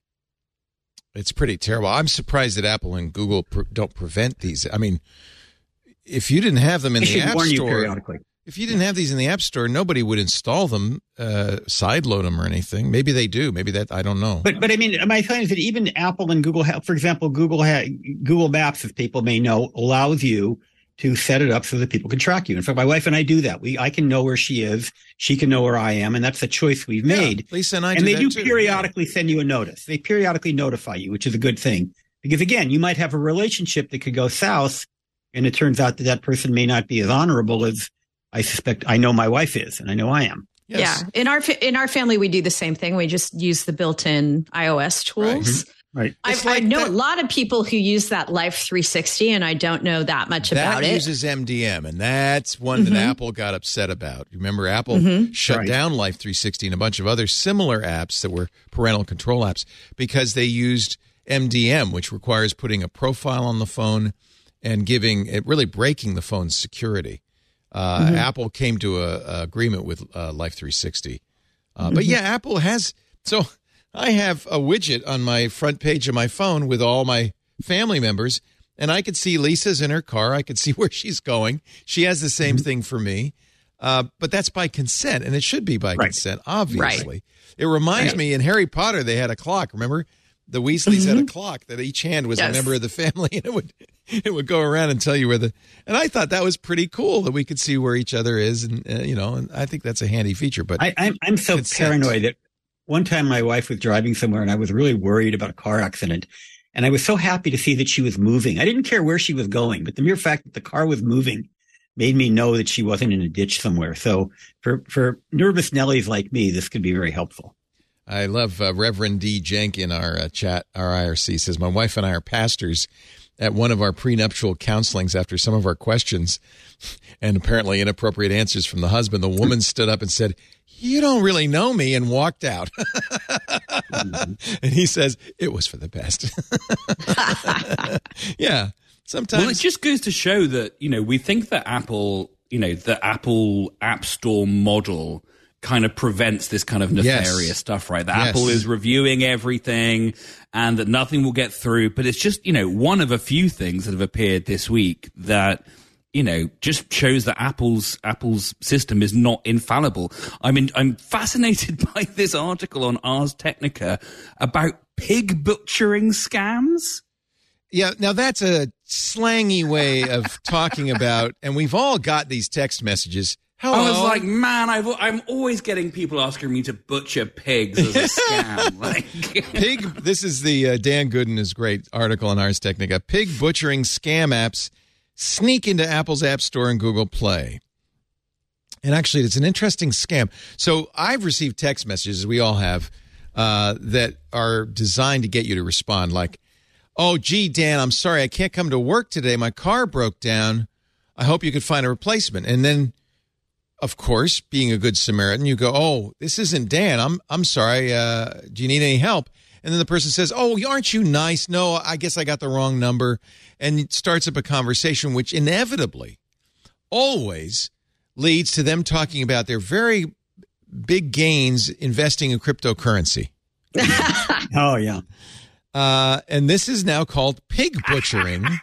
What about all the pretty girls that want to meet me? Yeah. Hello. Well, they want to meet you to invest in crypto to convince. Actually, no. Such a hot guy. That's exactly right. That's what they're trying to. This whole thing is about getting you to. Research firm Sophos said on Wednesday they found 2 apps in the Apple App Store that were part of an elaborate. This is from Dan Gooden's article in Ars. Part of an elaborate network of tools used to dupe people into putting large sum of money into fake investment scams. At least one of those apps was also in Google Play. Sophos says first time they'd seen him in the App Store, though. Pig butchering, aptly named, relies on a rich combination of apps, websites, web hosts, and humans, sometimes human trafficking victims. So that's something, another part of the problem. To build trust with a mark over a period of weeks or months, often, Larry, under the guise of a romantic interest. Yep. Or perhaps financial advisor, successful investor. Eventually, the online discussion will turn to investments, usually involving crypto, that the scammer claims to have earned huge sums of money from, and then says, maybe you'd like to get a taste. Once you give... So you're saying that those women didn't see me on Twitter and fall in love with me? Well, maybe one of them did. I don't know. Once a month... They're saying, Larry, I really hope you have a huge investment portfolio. Huge, yeah. Once a mark deposits money, the scammers, this is interesting too, beware for this, will initially allow them to make withdrawals. But eventually, they lock the account, claim they need a deposit of as much as 20% of their balance to get it back. Of course, you pay the money. Money's not returned. The scammer comes up with new reasons to give them money. The pig butchering term derives from a farmer fattening up a hog months before it's butchered. Oh, the hog thinks it's getting a good The hog says, "I love this corn. Give me some more of that slop." Yeah. Sophos, anyway, found, here's one, the Ace Pro. And it doesn't say that it's, for pig butchering, obviously. Usually it has some value, not necessary. This case, it was a QR code reader. That's all. QR code checker. And the reason these get through the App Store is because often they are completely benign QR code checkers at first, but then updates slowly add features. Another app was a little more obvious, called MBM BitScan, a real-time data tracker for cryptocurrencies. One victim, Sophos tracked, dumped $4,000 into the app before realizing it was a fake. Looks pretty normal, right? It's just a crypto exchange. I see. They thought they were buying crypto? Yeah. Bad enough to buy it in the real market. Well, honestly, I mean, it's too bad because if crypto had any benefit or value or NFTs any benefit or value, that's long ago been hidden by the fact that it's primarily used by scammers and, people like this. I mean, maybe there's some hidden value deep within. I'm not convinced, but I think we can safely say at this point, stay well away. Our own Kevin Rose got hacked. He got social engineered out of his squiggles. You gotta. Is that an NFT? Yeah, you gotta really hurt for a guy who, he's got so much money. He and his consortium made $50 million selling these owls, moonbirds. But apparently he also liked to invest, and somebody social engineered him and stole. Let me see if I can find his squiggle. He said it was a really nice squiggle. Stole one of his squiggles. It's worth thousands. There it is.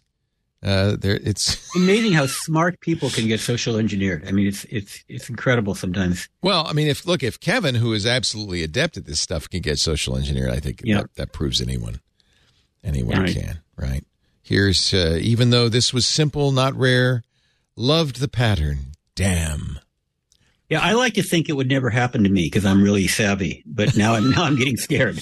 Well, maybe here's another one he's going to miss. He doesn't. Chromie Squiggle 8467 by Snowfro. Simple and easily identifiable, each squiggle embodies the soul of the Art Blocks platform. Yeah. He loved this one too, also stolen. Chromie Squiggle 8998. Well, if somebody steals an NFT, can you invalidate it? I mean, it's all digital anyway. Couldn't you just No, you lost ownership. You don't have control. No, that's the point. The ownership. What's the old phrase of possession is 3/4 of ownership? 9/10 of the law. No, it's 9/10 of the law. Yes. Well, in crypto, possession is 100% of the law, right? Yeah. Maybe I just don't get NFTs. To me, they're just digital stuff that every copy is identical to the original. But I understand the registration of it and all that. Yeah, I mean, nonsense. that's the irony of this is Kevin still has access to the art. He can put it on his Twitter feed. He just doesn't have. That's like saying I can go to the MoMA and take a real photo of a Jackson Pollock and put that on my wall, true. though. It's not the same Maybe thing, you can say right? This is the fake real version, and it's actually worth more than the real version because I stand behind it, and I'm the guy who owned it in the first place. And I don't know. There's got to be. I bet if Kevin collaborated with the Squiggle dude and made a second version of each of those squiggles, they'd be worth way more money because of the Kevin Rose name attached to it. Right. Get the limited edition Kevin Rose edition of this squiggle. And I bet, to Larry's point, there's got to be a way to somehow lock your creative works down on the blockchain. Oh, You would think, yeah. yeah. I'm sure if there was a way, Kevin would have done it. Yeah. I think I don't know what happened. This is the thing. He was socially engineered. So what happened? He pretended to be somebody he trusted or knew, and he said, "Here, I'd like to buy this for $20,000." Kevin said, "Great, here you go." And then it turned out not to be 20. Who knows what happened? But yeah. So he should have waited till the check cleared, so to speak. Always wait till the check. Yeah. See, this is your problem, Larry. Okay, boomer, till the check clears. Sure. I'm waiting for that check. Yep, that's right. Till the check clears. When's the last time? Look at my bank book to make sure the money's in there, right? You got that little savings book, right? When's the last time you wrote a check, Larry? Many years ago. Yeah. Actually, I think I might have written one to the IRS. I'm not sure at one point. Yeah. Will, do you ever write checks? I haven't written a check in a long time, but I do. I did get a check from over here. We pay something called council tax, which is like the money you pay your local authority to pick up your bins and keep the streets done and that kind of thing. And if you move out of an area and move into a different area, you can get a refund on the amount that you paid that you've now overpaid, right? Because you pay sort of in 6 monthly advances.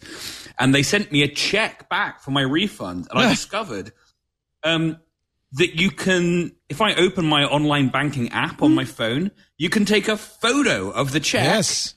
And then it'll deposit it in your account. Yes. Isn't that wonderful? And can I take several photos of it? You can take as many as you want. Only one will clear. Then you're supposed to hang on to it for a few days, so they make sure the check clears. By the way, then you destroy it. By the way, do that because I got a check issued by Twit, a reimbursement check, And I thought I took a picture of it and uploaded it to my bank, and I kept looking in my account and never saw it. Fortunately, I kept the check, so I resubmitted it, and then it went through. So something happened, but I did keep it. So. I found a bank book from 1979 from Amherst Savings with $1,000 in it. Do you know what a bank book is, kids? Yeah, kids. But the thing is, it really was my money. But the bank has been out of business for decades. And the state of Massachusetts, because it's probably worth a lot now because it's been collecting interest for 40 years. I mean, even low interest, it's something. But the state of Massachusetts can't even figure out, where this money is. So usually the Secretary of State knows when. I know California. In fact, I got a letter just this week from the Secretary of State of California that somebody owes me all the time $1,000. Yeah. It's with Leo's Bitcoin somewhere. Yeah, somewhere in the ether. You've lost more in your Bitcoin than I did in my savings account. All right, I want to take a little break because I have to make up for that loss, and then we are going to get all the stories that our hosts submitted, because there's some good ones in here we haven't got to. But before we do that, great to have Larry Magid and Denise Howell and Will Harris, all good friends. Long-time members of the Twit family. It's really nice to have you all here. A programming note. Next week, Twit will be on Saturday because I guess there's some football game or something on Sunday, and we didn't want to try to compete with the Super Bowl. So Twit and Ask the Tech Guys will shift back one day. Same times, but on Saturday, February 11th, Ask the Tech Guys, 11 a.m. Pacific, 2 p.m. Eastern. And then immediately following at 2 p.m. Pacific, This Week in Tech. So you can all enjoy the Super Bowl in peace. I wonder if churches do the same thing. Yeah. God's Day is on Saturday this week. Yes. Yeah. Yes. Yeah, it's always a good time to do your shopping is during the Super Bowl or anytime the 49ers are in the playoffs. It gets very quiet around here. Mm-hmm. Everybody stays home. Yep. Our show today brought to you by ExpressVPN. This is the only VPN I use, the only one I trust, and I'll tell you why this is the VPN you want to use.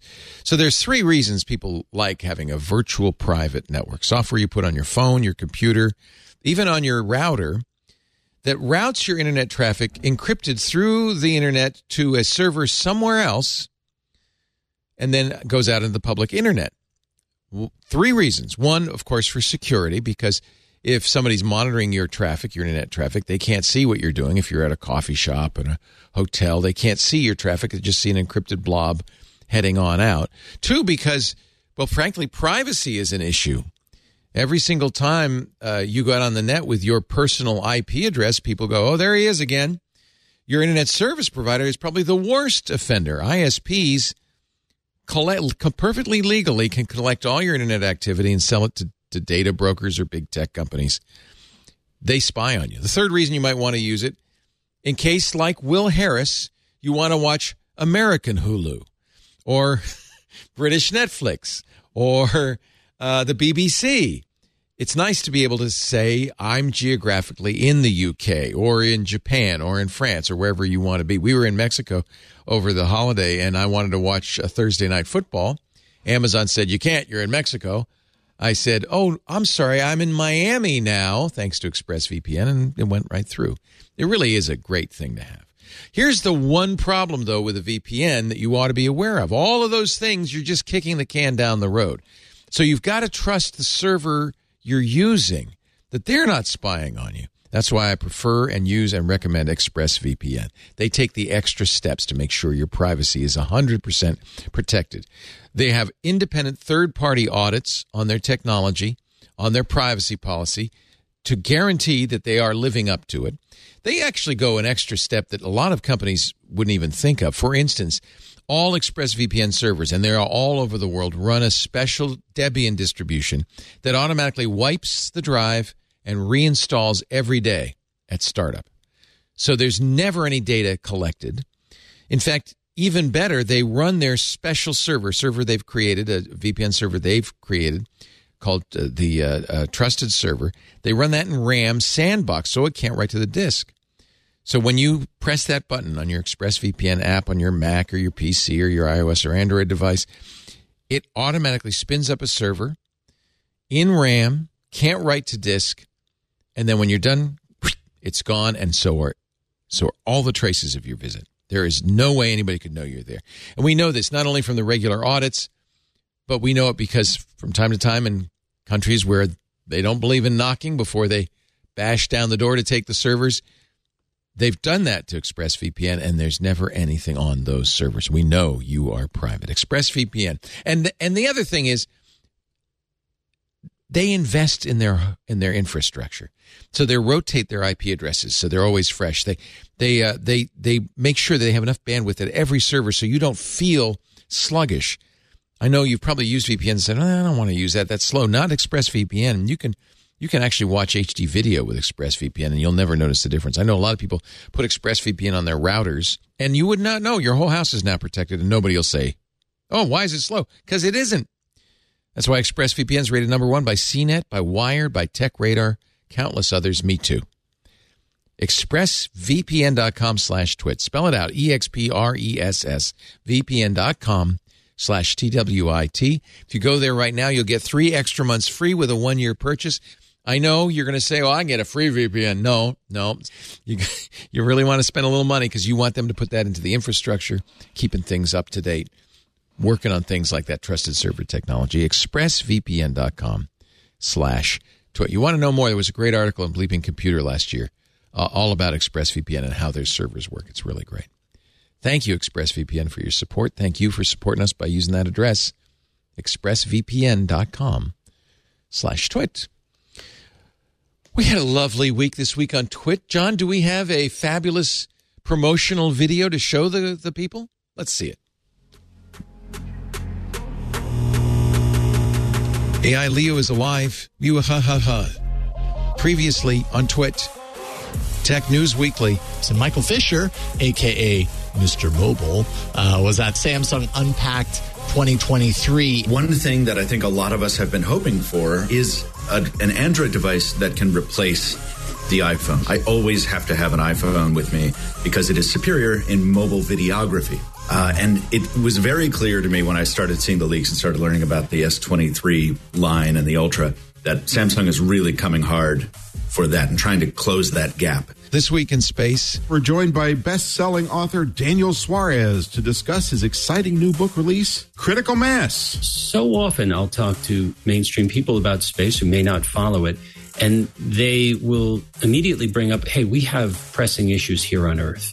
I think that that's more important. You know, rather than just make an argument or just say it, I'd like to demonstrate, show how space is going to be absolutely critical in solving a lot of the problems here on Earth, especially the pressing ones. This Week in Google. You were going to test something for me for this week. What was that?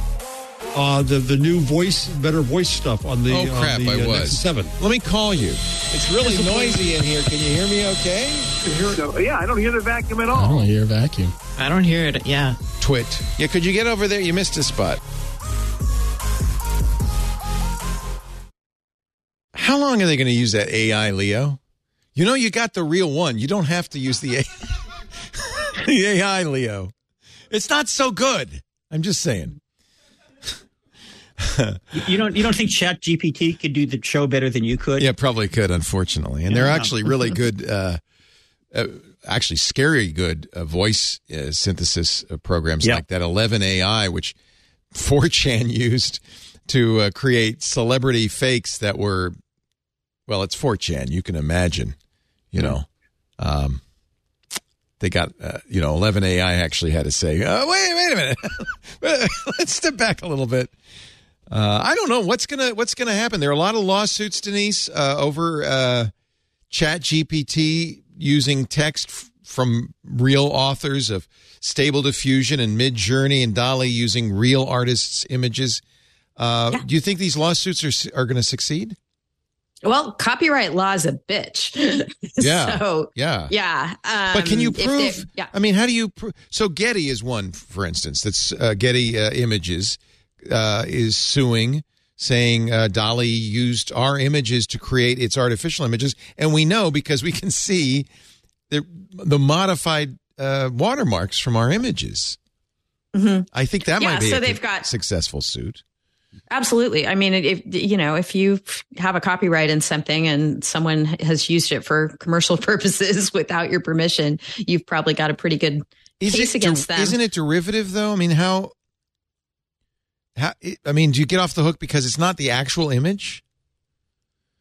You might. I mean, yeah, derivative works are part of the fair use doctrine. So you could come back and say, hey, it's fair use, but a lot of factors go into determining fair use, including whether it's for commercial use or not, or whether it's for education, whether it's for news. So you'd have to go through that whole analysis. The other thing that people can assert, and someone brought this up in IRC, is if they're scraping to get all this material, yeah, exactly. So there are ways you can prevent and not just physically block that, but you can have lawsuits that complain and successfly get you damages for people who have scraped if they've not just if they've damaged you from the material they've gotten, but you have to show their impact on your site or service by doing that. I mean, all art stands on the shoulders of the previous artists. Mm-hmm. I guess the other question is if I were to publish, let's say I were to have ChatGPT write an article for me and I were to publish it under my own name, do I have the copyright of that? I mean, I didn't write it; it wrote it.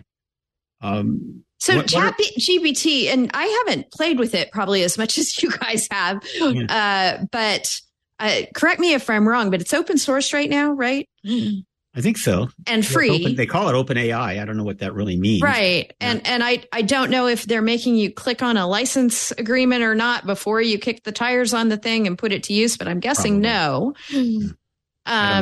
So, I mean, the way that'll all go forward is if there's, it will depend on the licensing terms. And just like the things that we use technologically to create creative works now, Microsoft Word or, whatever. Certainly Microsoft doesn't own your works that you create in their product. And I think that that's how this will have to evolve, is that either there will be an implied or an express license that you own the works that you're creating using these tools. But who knows? Someone may decide to try and claw that back a bit. Well, you'd be pleased to know, Denise, that you are a prominent internet and technology lawyer and a well-known commentator. So, did you ask ChatGPT? ChatGPT about me? That's funny. I haven't done that. It also tells me that I wrote for USA Today, and I'm still waiting to get checks from USA Today. I don't remember ever.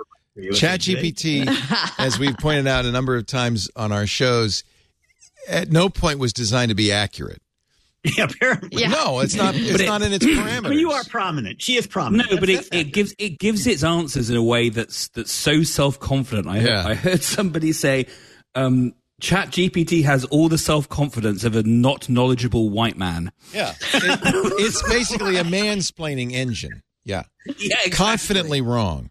So I'm looking at the user terms on ChatGPT, and it says you can't use it in a way that infringes, misappropriates, or violates any person's rights. You can't. Looks like you can't. Try to reverse engineer it. Doesn't say anything about not. You may provide input and output content. Doesn't say anything about not using I asked ChatGPT if I could republish it, and it said I can't. You may not republish the content without obtaining permission from OpenAI. Interesting. Which is interesting. But OpenAI and informative. Did they get permission to get the content that they're publishing, though? Yeah, they absolutely did not, right? They screwed it. But I think it's fascinating. I mean, so many of these things that ChatGPT is doing, like there's this great article in Semaphore about why even the creators of it at OpenAI can't figure out why it won't do certain things. So in this instance, go ahead. If you ask it to write a viral tweet that was this week was when asked to write a poem about the positive attributes of Donald Trump, ChatGPT refused to wade into politics, saying that wasn't its job. But when asked to do the same thing for Joe Biden, it wrote a poem. Yeah, and then when asked, OpenAI said we don't know why. It wasn't. We don't know why. We didn't tell it not to write about Donald Trump, and it was okay to do Biden. This is somewhat scary, right? That the rules that these things follow are not visible. And they're clearly capricious. Yeah.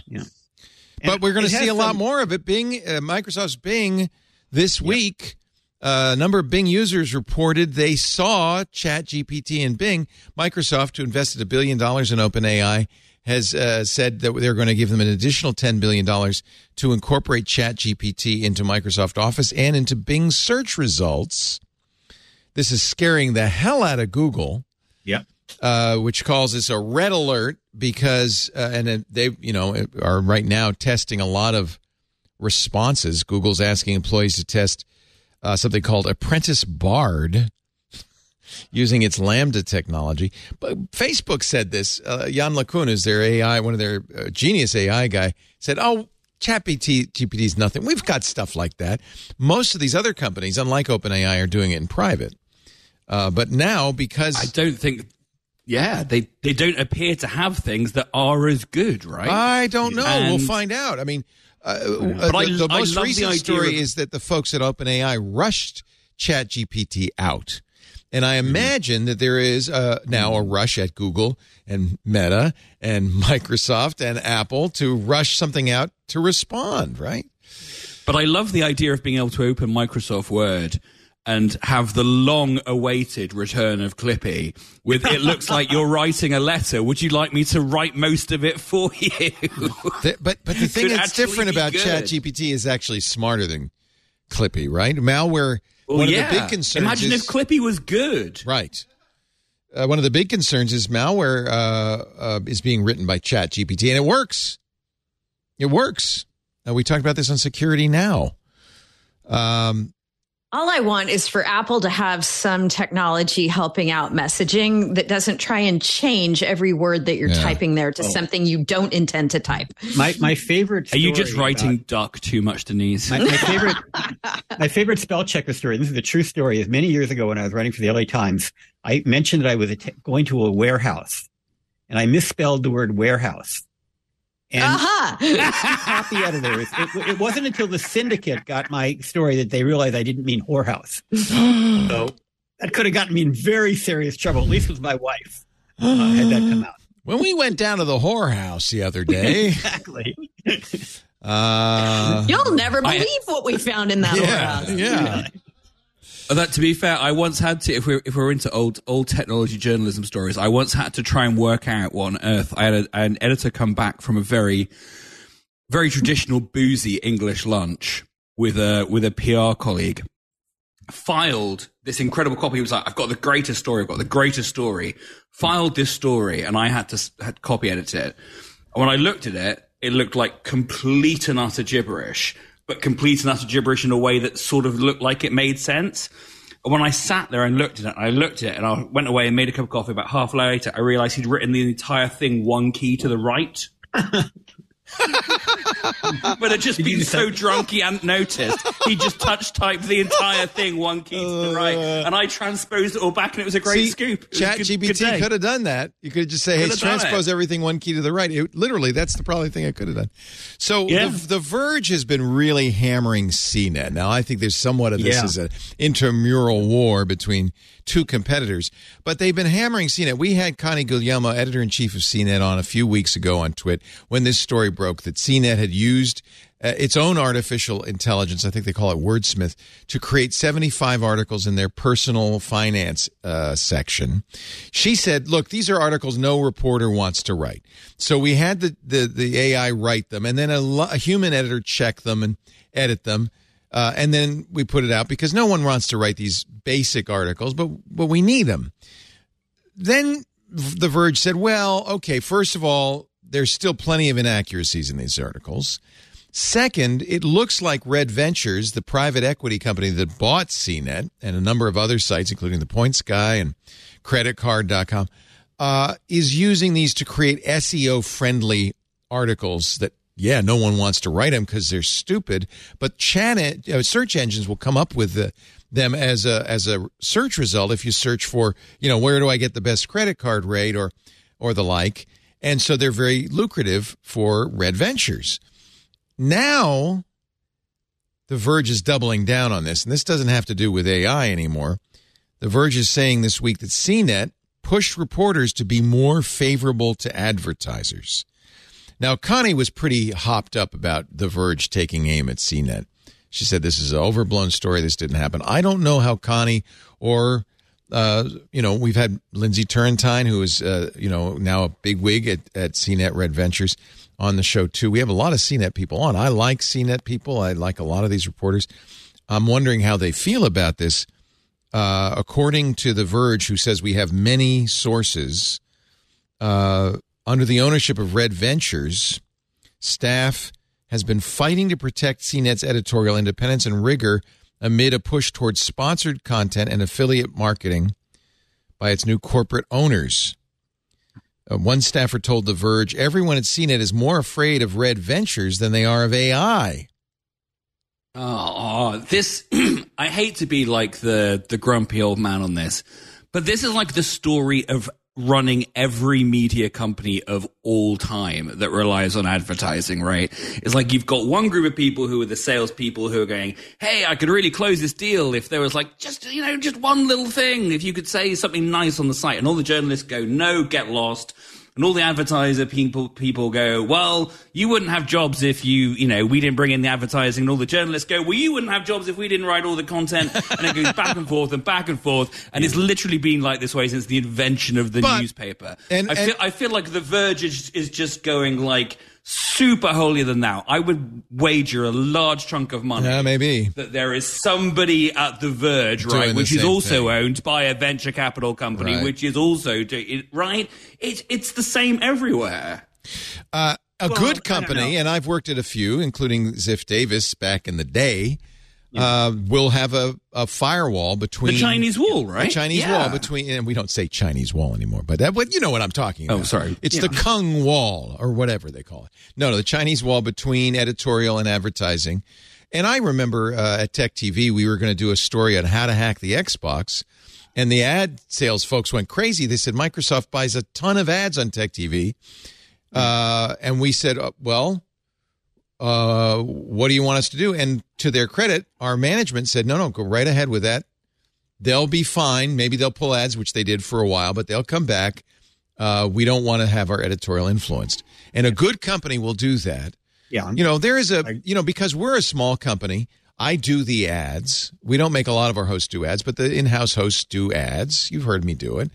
But we have some standards. We don't approve advertisers we don't like. I say no all the time. We always disclaim when we do a story that talks about somebody who has advertised with us. We say that. And I will say, absolutely, I always tell all of our hosts, and you'll back me up on this, to tell the truth. It's not, the advertisers should not have any influence over what we say or do. And there have been times when that's been problematic. But everybody in our company, and I would assume at a good company, understands the editorial integrity is what makes that company succeed. If people start believing that your editorial judgments are influenced by advertisers, you've got nothing to sell to advertisers. I can tell you, Liz, I've been in this business probably about the same time you have, 40 years. And I've worked for, CBS. I've worked for the LA Times. I worked for the New York Times. I've written for the New York Times. I have never, ever been pressured. I have never, ever been censored. But there was another CNET story, and I'm embarrassed to say it was at the time my same employer, CBS owned CNET at the time, when CNET pulled a product of the CES award. Oh, I remember that. Remember? And Dish Network was in a dispute with CBS. And as a CBS employee, that was blatant. Many of us were very embarrassed. I mean, the people in the newsroom were very upset about it. Was, whoever in the company did this. Yes, it was blatant, and they got slapped around for that. So it's not the first time that they were accused of that. But I'm not as cynical as you are, Will. I mean, I do know that it happens, but I also know that there is such a strong ethos. I mean, it's the same argument I have with people who accuse the mainstream media of fake news. I mean, do they pick stories based on biases? Maybe, but they don't go out of their way to lie. And when they do lie, when there is an error, it's incredibly embarrassing. And I've made errors in print, and I'm very embarrassed. And I always insist on a correction. Just to be clear, I'm not being cynical. I'm just saying. I'm just, or even accusing anybody of anything. I'm just saying that the dance between advertiser and editorial is just as old as media. And so for someone to imagine, I find it difficult to imagine that it's better or worse at any particular, and I've been trotted out to go to advertiser dinners and shake hands with advertisers, but again, not to pander to their, to their lying or anything like that. It is a fine line, and I think what's changed in our lifetimes, Larry, is that thanks to YouTube and influencers, this line has become more and more blurred.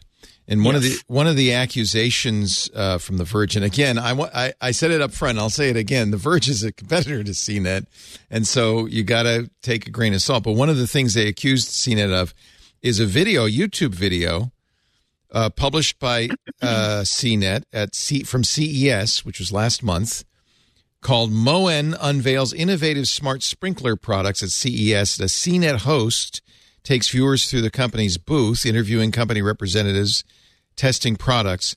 The video is an ad, but the host doesn't say that. Neither does the video description. And the title didn't include a disclosure either. Now, Denise has told us many times, you've been very good about this, that the FTC frowns on this. They don't cotton to that at all. They don't cotton to it. No. The only disclaimer was a small pop-up that YouTube inserted when an uploader has indicated there's a paid promotion in a video, though CNET doesn't actually specify what in the video is promoted. After The Verge asked Red Ventures about the ad, a disclosure was silently added to the video's description. The FTC is very clear that when, for instance, if I don't tweet about sponsors, but when one of our sales staff tweets about a sponsor, they have to put #ad, #sponsor. They have to very clearly disclose that this is a sponsor. Or #partner, we see a lot. Yep. But I have to say, YouTube is the Wild West when it comes to this. And no one can, there's so many videos, I don't think anybody can enforce it. It happens all the time. I watch enough YouTube to know that people who care about maintaining their YouTube channels and their followers and staying in good standing with YouTube itself, much less the FTC, they are very skilled at this. Yeah. They not only put the right disclaimers in the right places, but they do it at the right time. Like if only a portion of the video is sponsored, then they do it then. Right. Connect Safely takes money from companies that I write about sometimes. I always put a disclosure at the bottom of the article that I'm CEO of Connect Safely, which gets money from that company. I don't know whether that's a requirement or not, but it just seems like the right thing to do. And the readers can make up their own mind if they think I'm biased.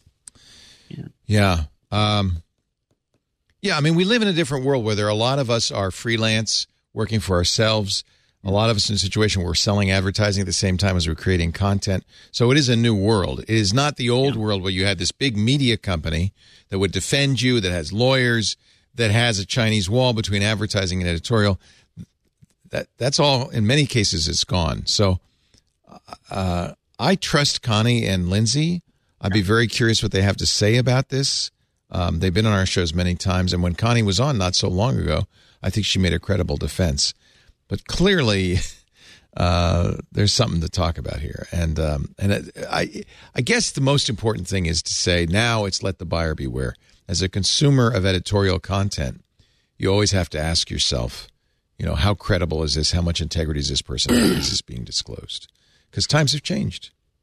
Right. Yep. Larry'sWorld.com. I think a close personal friend of the show wrote this. Paradigm shifts of yesteryear, today, and tomorrow. This is fun. You're talking about things that changed in your many years in this business. When I look back at I got involved in the tech journalists in the early 80s. When I look back at things that have happened, I mean, first of all, the early PCs were a paradigm shift. The Apple Mac was a paradigm shift. Obviously the iPhone was a paradigm shift. Broadband was a paradigm. You could count them on probably two hands. The ones that I've witnessed in my career as a tech journalist. I mean, the laptop was not a paradigm shift. It was just a smaller version of a personal computer. The tablet wasn't a paradigm shift. It was just a bigger version of a smartphone. And so I'm thinking about what are the paradigm shifts of 2023 or 2020, this right now. And the two that come to mind are metaverse and AI, or at least the evolution of AI as witnessed by ChatGPT. And I'm thinking the metaverse, I'm not sure how much of a paradigm shift it's going to be because it's too early to know. We don't know. Yeah, so far it's been kind of a bust, to be frank. So far, but that, the Mac didn't do all that well. Yeah. It was amazing. I remember I reviewed it and I was blown away by it, but the market didn't really, embrace it. Same thing for a lot of technologies. In the early days, they're not impressive. Early video games were nothing compared to today's video games. But even the iPhone initially, until they came out with the App Store, wasn't a blockbuster. Again, tech journalists like us loved it. But you'd agree that mobile was a paradigm shift. Yeah, mobile was a paradigm shift. Sure. Yeah. When I got my first cell phone, the fact that I could make a call and not be tethered to a phone to a house or an office, and that was a kind of a car phone, the bag phone. Even that was a huge paradigm shift. Although we had car phones before then. I have come to the opinion probably that metaverse and AR, that's distant. I mean, it's not going to be a paradigm shift until you can wear augmented reality spectacles. Right, exactly. And who knows when that's going to be. Apple's apparently having difficulty making that a reality, and they've put that off. Well, I do think that there's a real legit question that AI is at some sort of inflection point right now. And I've been asking this on all of our shorts, because at first you go, wow, look what's going on with images, text. We now have AI music. This is something happened. This is an inflection point. Things have changed. But I've also asked the question, or is this just yet another AI spring that will be followed by an AI winter? We thought cars would be driving themselves by now. We thought, I bought one that was supposed to drive itself, right?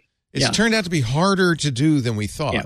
And I'm wondering if, for all of its marvels, if ChatGPT or Midjourney really is just a parlor trick. And, in the next few years, we're going to look back on it and go, yeah, I guess that didn't happen. Or not. Or is it about to explode? What do you think, Denise? I have one to add to Larry's list. Streaming. Yeah. Look what we're doing right now. Yeah. I remember when Rob Glazer showed me the real audio at the time. I was blown away by it. Yeah. We've been doing this. What we are doing right now, and for people who listen after the fact, we also stream live as we're doing a show, is higher quality than television was until very recently, with a distribution footprint that includes the entire globe at very little cost to us. It's kind of a revolution. And I would argue the fact that, at least some of us are in almost broadcast quality, broadcasting from home. Yes. Right. Technology that costs under $1,000. Before the pandemic, if you wanted to be on CNN, you would have to go to a satellite bureau and sit in front of a camera and get an earpiece. I know because I used to do it all the time. All of a sudden, thanks to the pandemic, everybody's on Skype and Zoom and Cisco, WebEx, and it didn't go back after they're never going to make you go to a satellite bureau again. I'm looking at you, Leo. I'm looking at you and Denise side by side. I know you're in a studio with probably very, very expensive cameras. I assume, Denise, you're at home with a webcam of some type. The quality difference between the two images is not dramatic. It's minimal. It's minimal. Yeah.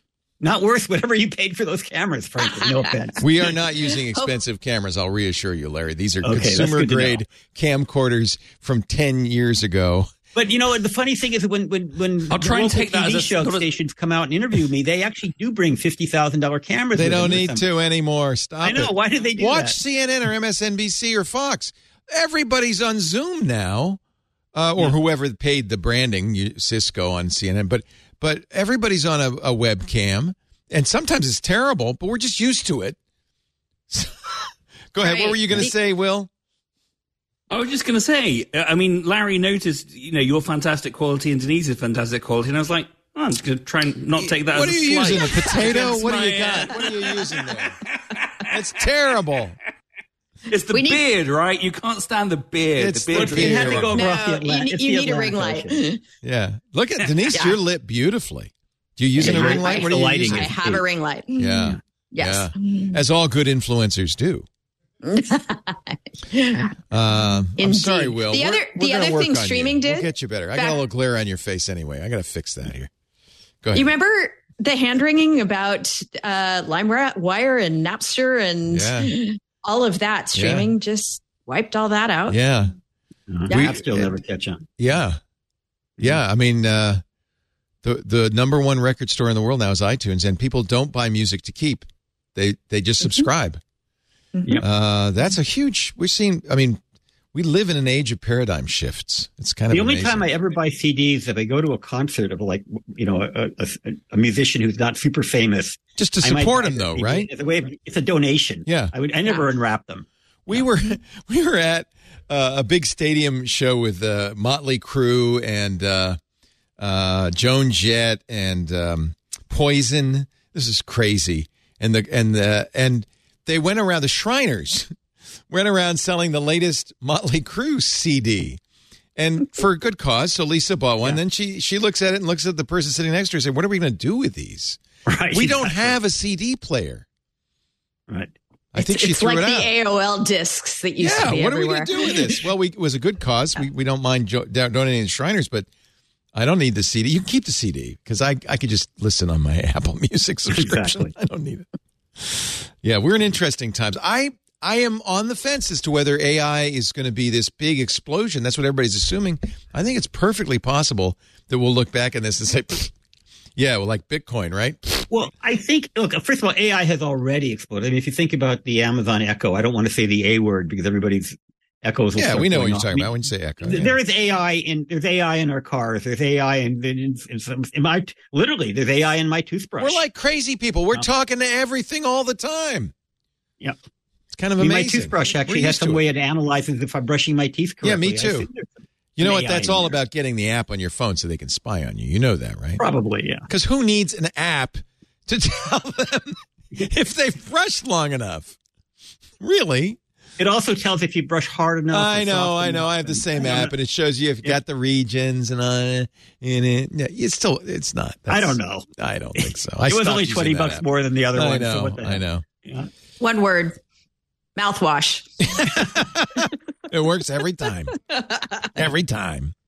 Hey, everybody. Leo Laporte here. I am the founder and one of the hosts at the Twit Podcast Network. I want to talk to you a little bit about what we do here at Twit because I think it's unique.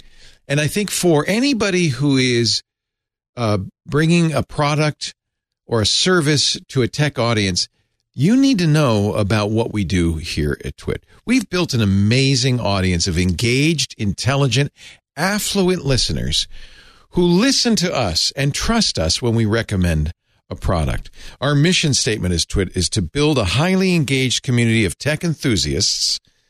Well, already your ears should be perking up at that because highly engaged is good for you. Tech enthusiasts, if that's who you're looking for, this is the place. We do it by offering them the knowledge they need to understand and use technology in today's world. And I hear from our audience all the time, part of that knowledge comes from our advertisers. We are very careful. We pick advertisers with great products, great services, with integrity, and introduce them to our audience with authenticity and genuine enthusiasm. And that makes our host-read ads different from anything else you can buy. We are literally bringing you to the attention of our audience and giving you a big, fat endorsement.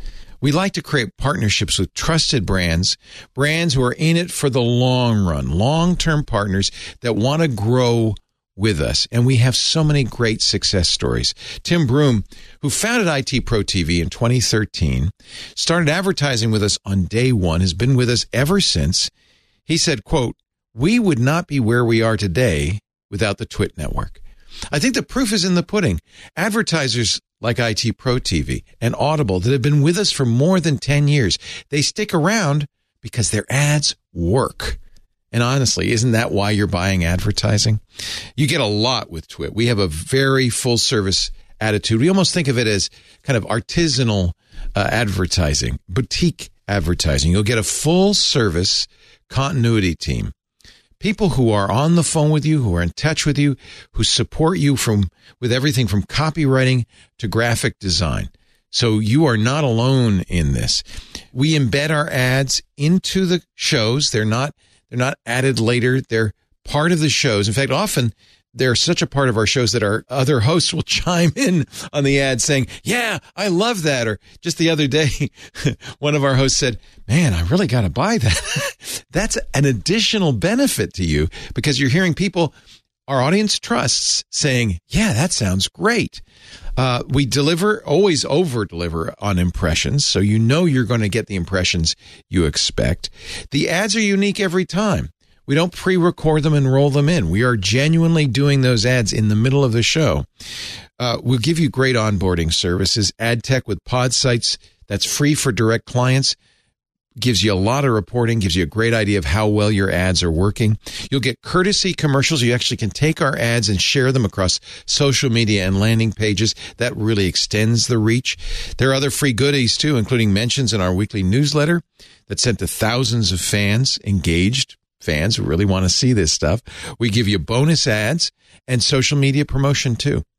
So if you want to be a long-term partner, introduce your product to a savvy, engaged tech audience. Visit twit.tv/advertise. Check out those testimonials. Mark McCrary is the CEO of Authentic. You probably know him, one of the biggest original podcast advertising companies. We've been with him for 16 years. Mark said the feedback from many advertisers over 16 years across a range of product categories, everything from razors to computers, is that if ads and podcasts are going to work for a brand, they're going to work on Twitch shows. I'm very proud of what we do because it's honest, it's got integrity, it's authentic, and it really is a great introduction to our audience of your brand. Our listeners are smart, they're engaged, they're tech savvy, they're dedicated to our network, and that's one of the reasons we only work with high integrity partners that we've personally and thoroughly vetted. I have absolute approval on everybody. If you've got a great product, I want to hear from you. Elevate your brand by reaching out today at advertise@twit.tv. Break out of the advertising norm. Grow your brand with host-read ads on twit.tv. Visit twit.tv/advertise for more details, or you can email us advertise@twit.tv if you're ready to launch your campaign now. I can't wait to see your product. So give us a ring. Let's go back to the contributors. This is from Will Harris. Hogwarts Legacy. Are you excited about Hogwarts Legacy? Because it's coming out February 10th. There is a movement afoot because of J.K. Rowling not to buy this new Hogwarts game.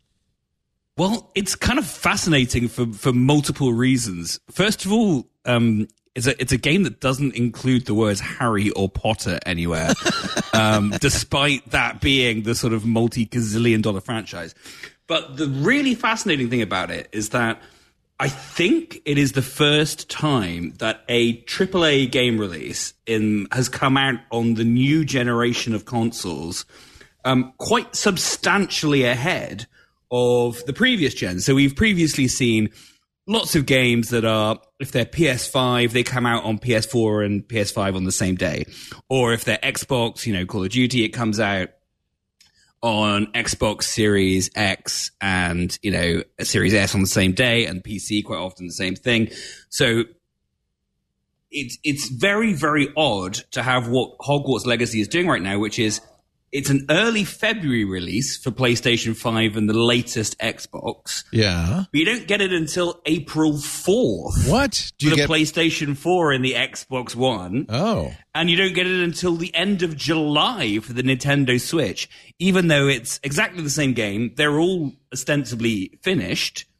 And it's, there's lots of people talking about it. Sony or Microsoft might have paid them to say make it exclusive for 3 months? But that's just it. They're exclusive to their top end consoles. Not even right? it's the exclusive. Yeah. But keep it off the Switch. Keep it off the Switch for 3 months. Screw the Switch, people. Yeah. Like, it would be one thing if it was, February the 10th for the PlayStation 5 and 4 and April the 4th for the Xbox Series and PC and Xbox One. But it's the fact that it's all the latest gen stuff is coming out first, and then the lower gen stuff is coming out later, and then the like sort of ancient stuff book? Like the Switch is the paperback comes out the year after, right? You don't put out the paperback. Yeah, I don't think it's been done for a AAA title in this generation, and I wonder if it will be now, if this is the breaking point. I wonder if there's some concern about the response to it. That's what I wonder about. I've already heard people saying, I'm not buying another J.K. Rowling She didn't have anything to do with it, as the companies are quick to point out. But, of course, this is her intellectual property. A lot of this is based on the books. And of course, then just to make it just a little bit more complicated, if you buy the deluxe edition for an extra £10 on PS5 or Xbox X, you also get it 3 days earlier than the people that already get it early. Hey, it's expensive to make these games, Will. You don't want us to make our money back? So it's got 4 different release dates for the exact same game in the space of 4 months. Here's my question. It's kind of mad. When's the TV series based on the game coming out? Yeah. That's the hot thing right now. Have you watched The Last of Us? Are you getting that yet on your American Hulu? Well, it's HBO, we get it on actually. we get it on Sky over here. Yeah. It's quite amazing. I mean, but I don't know if you guys saw Pedro Pascal on SNL last night. I heard he was wonderful. Yes, he was wonderful. He did the most amazing skit about an adaptation of Mario Kart, the video game. And if you haven't watched it, it's on Twitter. It's on the official SNL Twitter feed. It is just brilliant. Yeah. No buts, sadly. No butts? Well, I got a book. None of Mario's butts. I got a book for you. I'll tell you, this book is a fantastic look at an inside look at Mario's butt. It's all in here. Look at that butt. Phoebe Waller-Bridge, who was a discovery at the Edinburgh Fringe Festival and then created Fleabag, which is an amazing series. Later, Killing Eve. She's working on a Tomb Raider TV series. She's a great writer. She won't star in it, obviously, nor will Angelina Jolie. I don't know who's gonna star in it, but I think the success of The Last of Us, and I think people are going to look back at this and say, this is when TV series based on video games finally lived up to their promise. Might open up the sluice gates, as they say, for a whole bunch more like this. And to get Phoebe Waller-Bridge is pretty much of a coup, especially because she's of course, is going to be coming up. Yeah, and Tomb Raider, she's going to be coming off a hot streak this year with having co-written the new Indiana Jones movie. Oh, so you'd have to think that having co-written the new Indiana Jones, she'd know a little bit about Tomb Raider. Nice, yeah. But I think she's going to be feminist, so this is not going to be Tomb Raider, not known for its feminist qualities. Subtleties. Shall we say. I don't know. Laura's kind of a badass. She's a badass, true. But she's a hot badass. That's true. Yeah. In practical shorts for adventuring. Yes.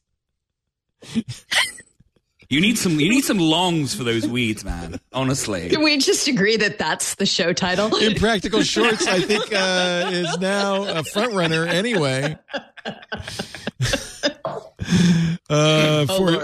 For Tomb Raiding. Yeah. Okay. All right, kids. I think we've had enough. Our fun here is done. Ladies and gentlemen, it is a pleasure to see all three of you. Before we go, I do want to remind everybody that we are going to have some fun this week in Club Twit. We're going to do an interview with Daniel Suarez, the author of Demon and Freedom TM. His newest book just come out a couple of days ago, Critical Mass. He will join me on Friday at 11 a.m. Pacific, 2 p.m. Eastern for a special interview. And if you're in the club, you'll have an opportunity to ask questions directly of Daniel Suarez. The day before, Wintu Dow, host of All About Android, is a fireside chat. Sam Abul Samad coming up next month, Stacy's Book Club.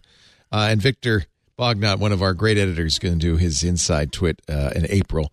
There's a lot coming up in Club Twit. You get ad-free versions of all the shows. You get access to the fabulous Club Twit Discord. Can I invite you to join Club Twit? We'd love to have you in the club. $7 a month. You get all that plus a lot more shows we don't put out in public, like Hands on Windows, Hands on Macintosh, Untitled Linux Show.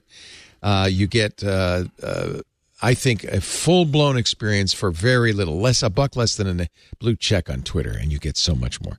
Go to twit.tv/clubtwit, and thank you in advance, because it makes a big difference supporting this show and all the shows we do. Twit.tv/clubtwit. Denise has a new show coming soon. I look forward to seeing this. Can't wait. Thank you so much. HearsayCulture.com. .net. Is that right? No, No, .com. Okay. Mm-hmm. .com. And Denise is going to be doing a new show. Actually, 2 new shows, including... I'm doing 2 new shows. There are 2 shows on the network I haven't mentioned yet. John Terranian is going to do a show called The Artist, which is going to look at concerns for creatives, both in Hollywood and beyond. Nice. And we have a well-known, and his name is escaping me, musician, and I'm probably not allowed to say who it is anyway, but he's going to do a music and culture show that sounds like it's going to be very fun. Wow. So stay tuned for those. And also, speaking of Club Twit, does some of that fund the Mastodon instance? It does. 'Cause I've got to say, speaking of also Safer Internet Day, my 3 months on twit.social has been life-changing. Thank you so much. Thank you for the plug. Oh my gosh, it's so good. We welcome any Twitter refugees that would like to join us. There are about 7,000 members now in the twit.social Mastodon instance. As many of you know, Mastodon's distributed, so there are many instances, more than 5,000 you can join. We restrict this to people who listen to the show, so you qualify. If you're hearing my voice, you qualify. We'd love to have you there, twit.social. Denise, you're a more than welcome participant there. We have some great people in there. And because it's a community, and can I it's just great. thank you? It totally made my day when I discovered that not only do I'm enjoying my account immensely for the last 3 months, but just the other day, I discovered I have an emoji. That was just, yeah, that's true. I forgot about that. I have an emoji. Yeah. Never in my life did I ever think I would have an emoji. One of the cool things about having your own Mastodon server is you can have custom emojis, and there's Denise Howell. You can add her as often as you want. Just colon Denise colon, and she'll be part of your toots, as they call them, forevermore. I just tooted you by itself. People are wondering, what's going on there? Twit.social. It's free. There's no charge. You don't have to be a club member to join, but it's absolutely supported by the club, as is our forum. Slide a little to the right there. Other way. There you go. Zoom in. Center, enhance, zoom, center, enhance. Good. That's close enough. You're the real Chief Twit, not the fake Chief. Yeah. There's another guy who calls himself that. Yeah. The once in future. Yeah. That was pretty much the last straw. That's when I left. You sue him? No. I'll tell you that one off the air. We'll tell you that story off the air. But I think Mastodon is a kind of more civilized and can never be purchased by anybody, no matter how many billions of dollars they have. So I like that. And because it's just Twit listeners in our local timeline, it's really I think it's a wonderful conversation. Very smart, interesting people. Completely ad-free, no need for walls of any kind. Oh, yeah, fantastic. And a lot of people who, including, I suspect, a lot of those bots that are going to get booted from Twitter will end up here. So this may even be, more fun in time. We also have a discourse forums at twit.community, also free and open to all Twit listeners. So yeah, and that, those aren't hugely expensive, but it costs money. It's I don't have advertising in there, so anything you can do to help is great. Twit.tv/clubtwit. Denise Howell, always a pleasure. Thank you so much for being here. I appreciate it. So great to be here. Thank you. Thank you, Mr. Will Harris. I'm excited about Unbound. It's going well? It's going super well. Really enjoying it. We've got a good slate of books coming through this year. Some good backlist stuff. The Kane's Jawbone still going gangbusters for us all over the world. And yes, an exciting time. Sounds a strange thing to say to me. It's an exciting time to be in book publishing, but it's a very cool world at the moment. Well, you're in the kind of book publishing that I think is modern, which is you're talking about, like Kane's Jawbone. I mean, this is stuff that was on TikTok, right? This is 21st century stuff. And I'm really excited about 42. I cannot wait. And what we try and publish really is things that have maybe a niche appeal, but a niche appeal to people who really care about that kind of thing. And it's like, book publishing is tough when you're just trying to flog sort of $5 holiday paperbacks. And you've got to sell, hundreds of them in Barnes and Noble at the airport. But when you can get a book published with just a couple of hundred people who really care about it, that's a really exciting thing. So, do you think 42 is going to end up being like a breakthrough? I bet it is, to be honest with you. This is going to get a lot of attention. There are a lot of Douglas Adams fans out there. I have a feeling this is a breakthrough. Not that things I learned from Mario's Butt is not important. and I have a copy of Taming Gaming on its way to me, not for my personal use, but to give to someone who keeps hand-wringing about what they believe is a video game problem. I don't think it's family. a problem. This is modern. This is kids. This is their social life. I got to read that. I agree. That's what I keep telling them, and now I can hand them the book. Yeah, and again, production. These must cost so much to make. This is 4-color reproductions. They're gorgeous. You really do a nice job on these. Beautifully bound. Well, we try. Yeah. We try. Thanks for having me on, Leo. It's always you, a pleasure to be up with you guys. The wonderful Will Harris, still on Twitter. He's never given up. WILHARRIS. We try and we try. Larry Magid, he is at connectsafely.org. He's the president and CEO of that great organization, helping parents and kids navigate the modern world. Don't forget, Tuesday is Internet. What is it? Safer Internet Day. Safer Internet Day. Absolutely. Yeah. And you go to saferinternetday.us and you'll find out everything you need to know. And look at our videos. I just added video to the nav bar. We've got a lot of really good interviews that we've done with a lot of experts that looks like you got to takes a long time to render. I have a 10 gigabit connection, Larry. It's I don't know not what's my going fault. on. Yeah, there you go. I am on Linux, so I'm Firefox and Linux. So anyway, here they are. So, this is an important one. In fact, I'm sending this to a friend whose teenager just got sextorted. The sextortion thing. We should do a part of we should talk about that in a future show. But just a lot of good advice for parents. We've got things going on in schools. And here's the thing: Tuesday night, you're sitting at dinner, talk to your kids, talk to your partner, talk to your colleagues at work. I mean, just don't make a big deal about it, and just talk about things like misinformation, civility. I can't even remember other buckets, but just all the things that we talk about on saferinternetday.us. or at connectsafely.org. And this is an international event. It's going to be over 100 countries are doing it. It's not about shutting down the internet. It's about communication and being in touch with your kids about what's out there. This is the real world. In our day, Larry, you'd tell kids, be careful when you go down to the soda shop. There's that guy, Joey.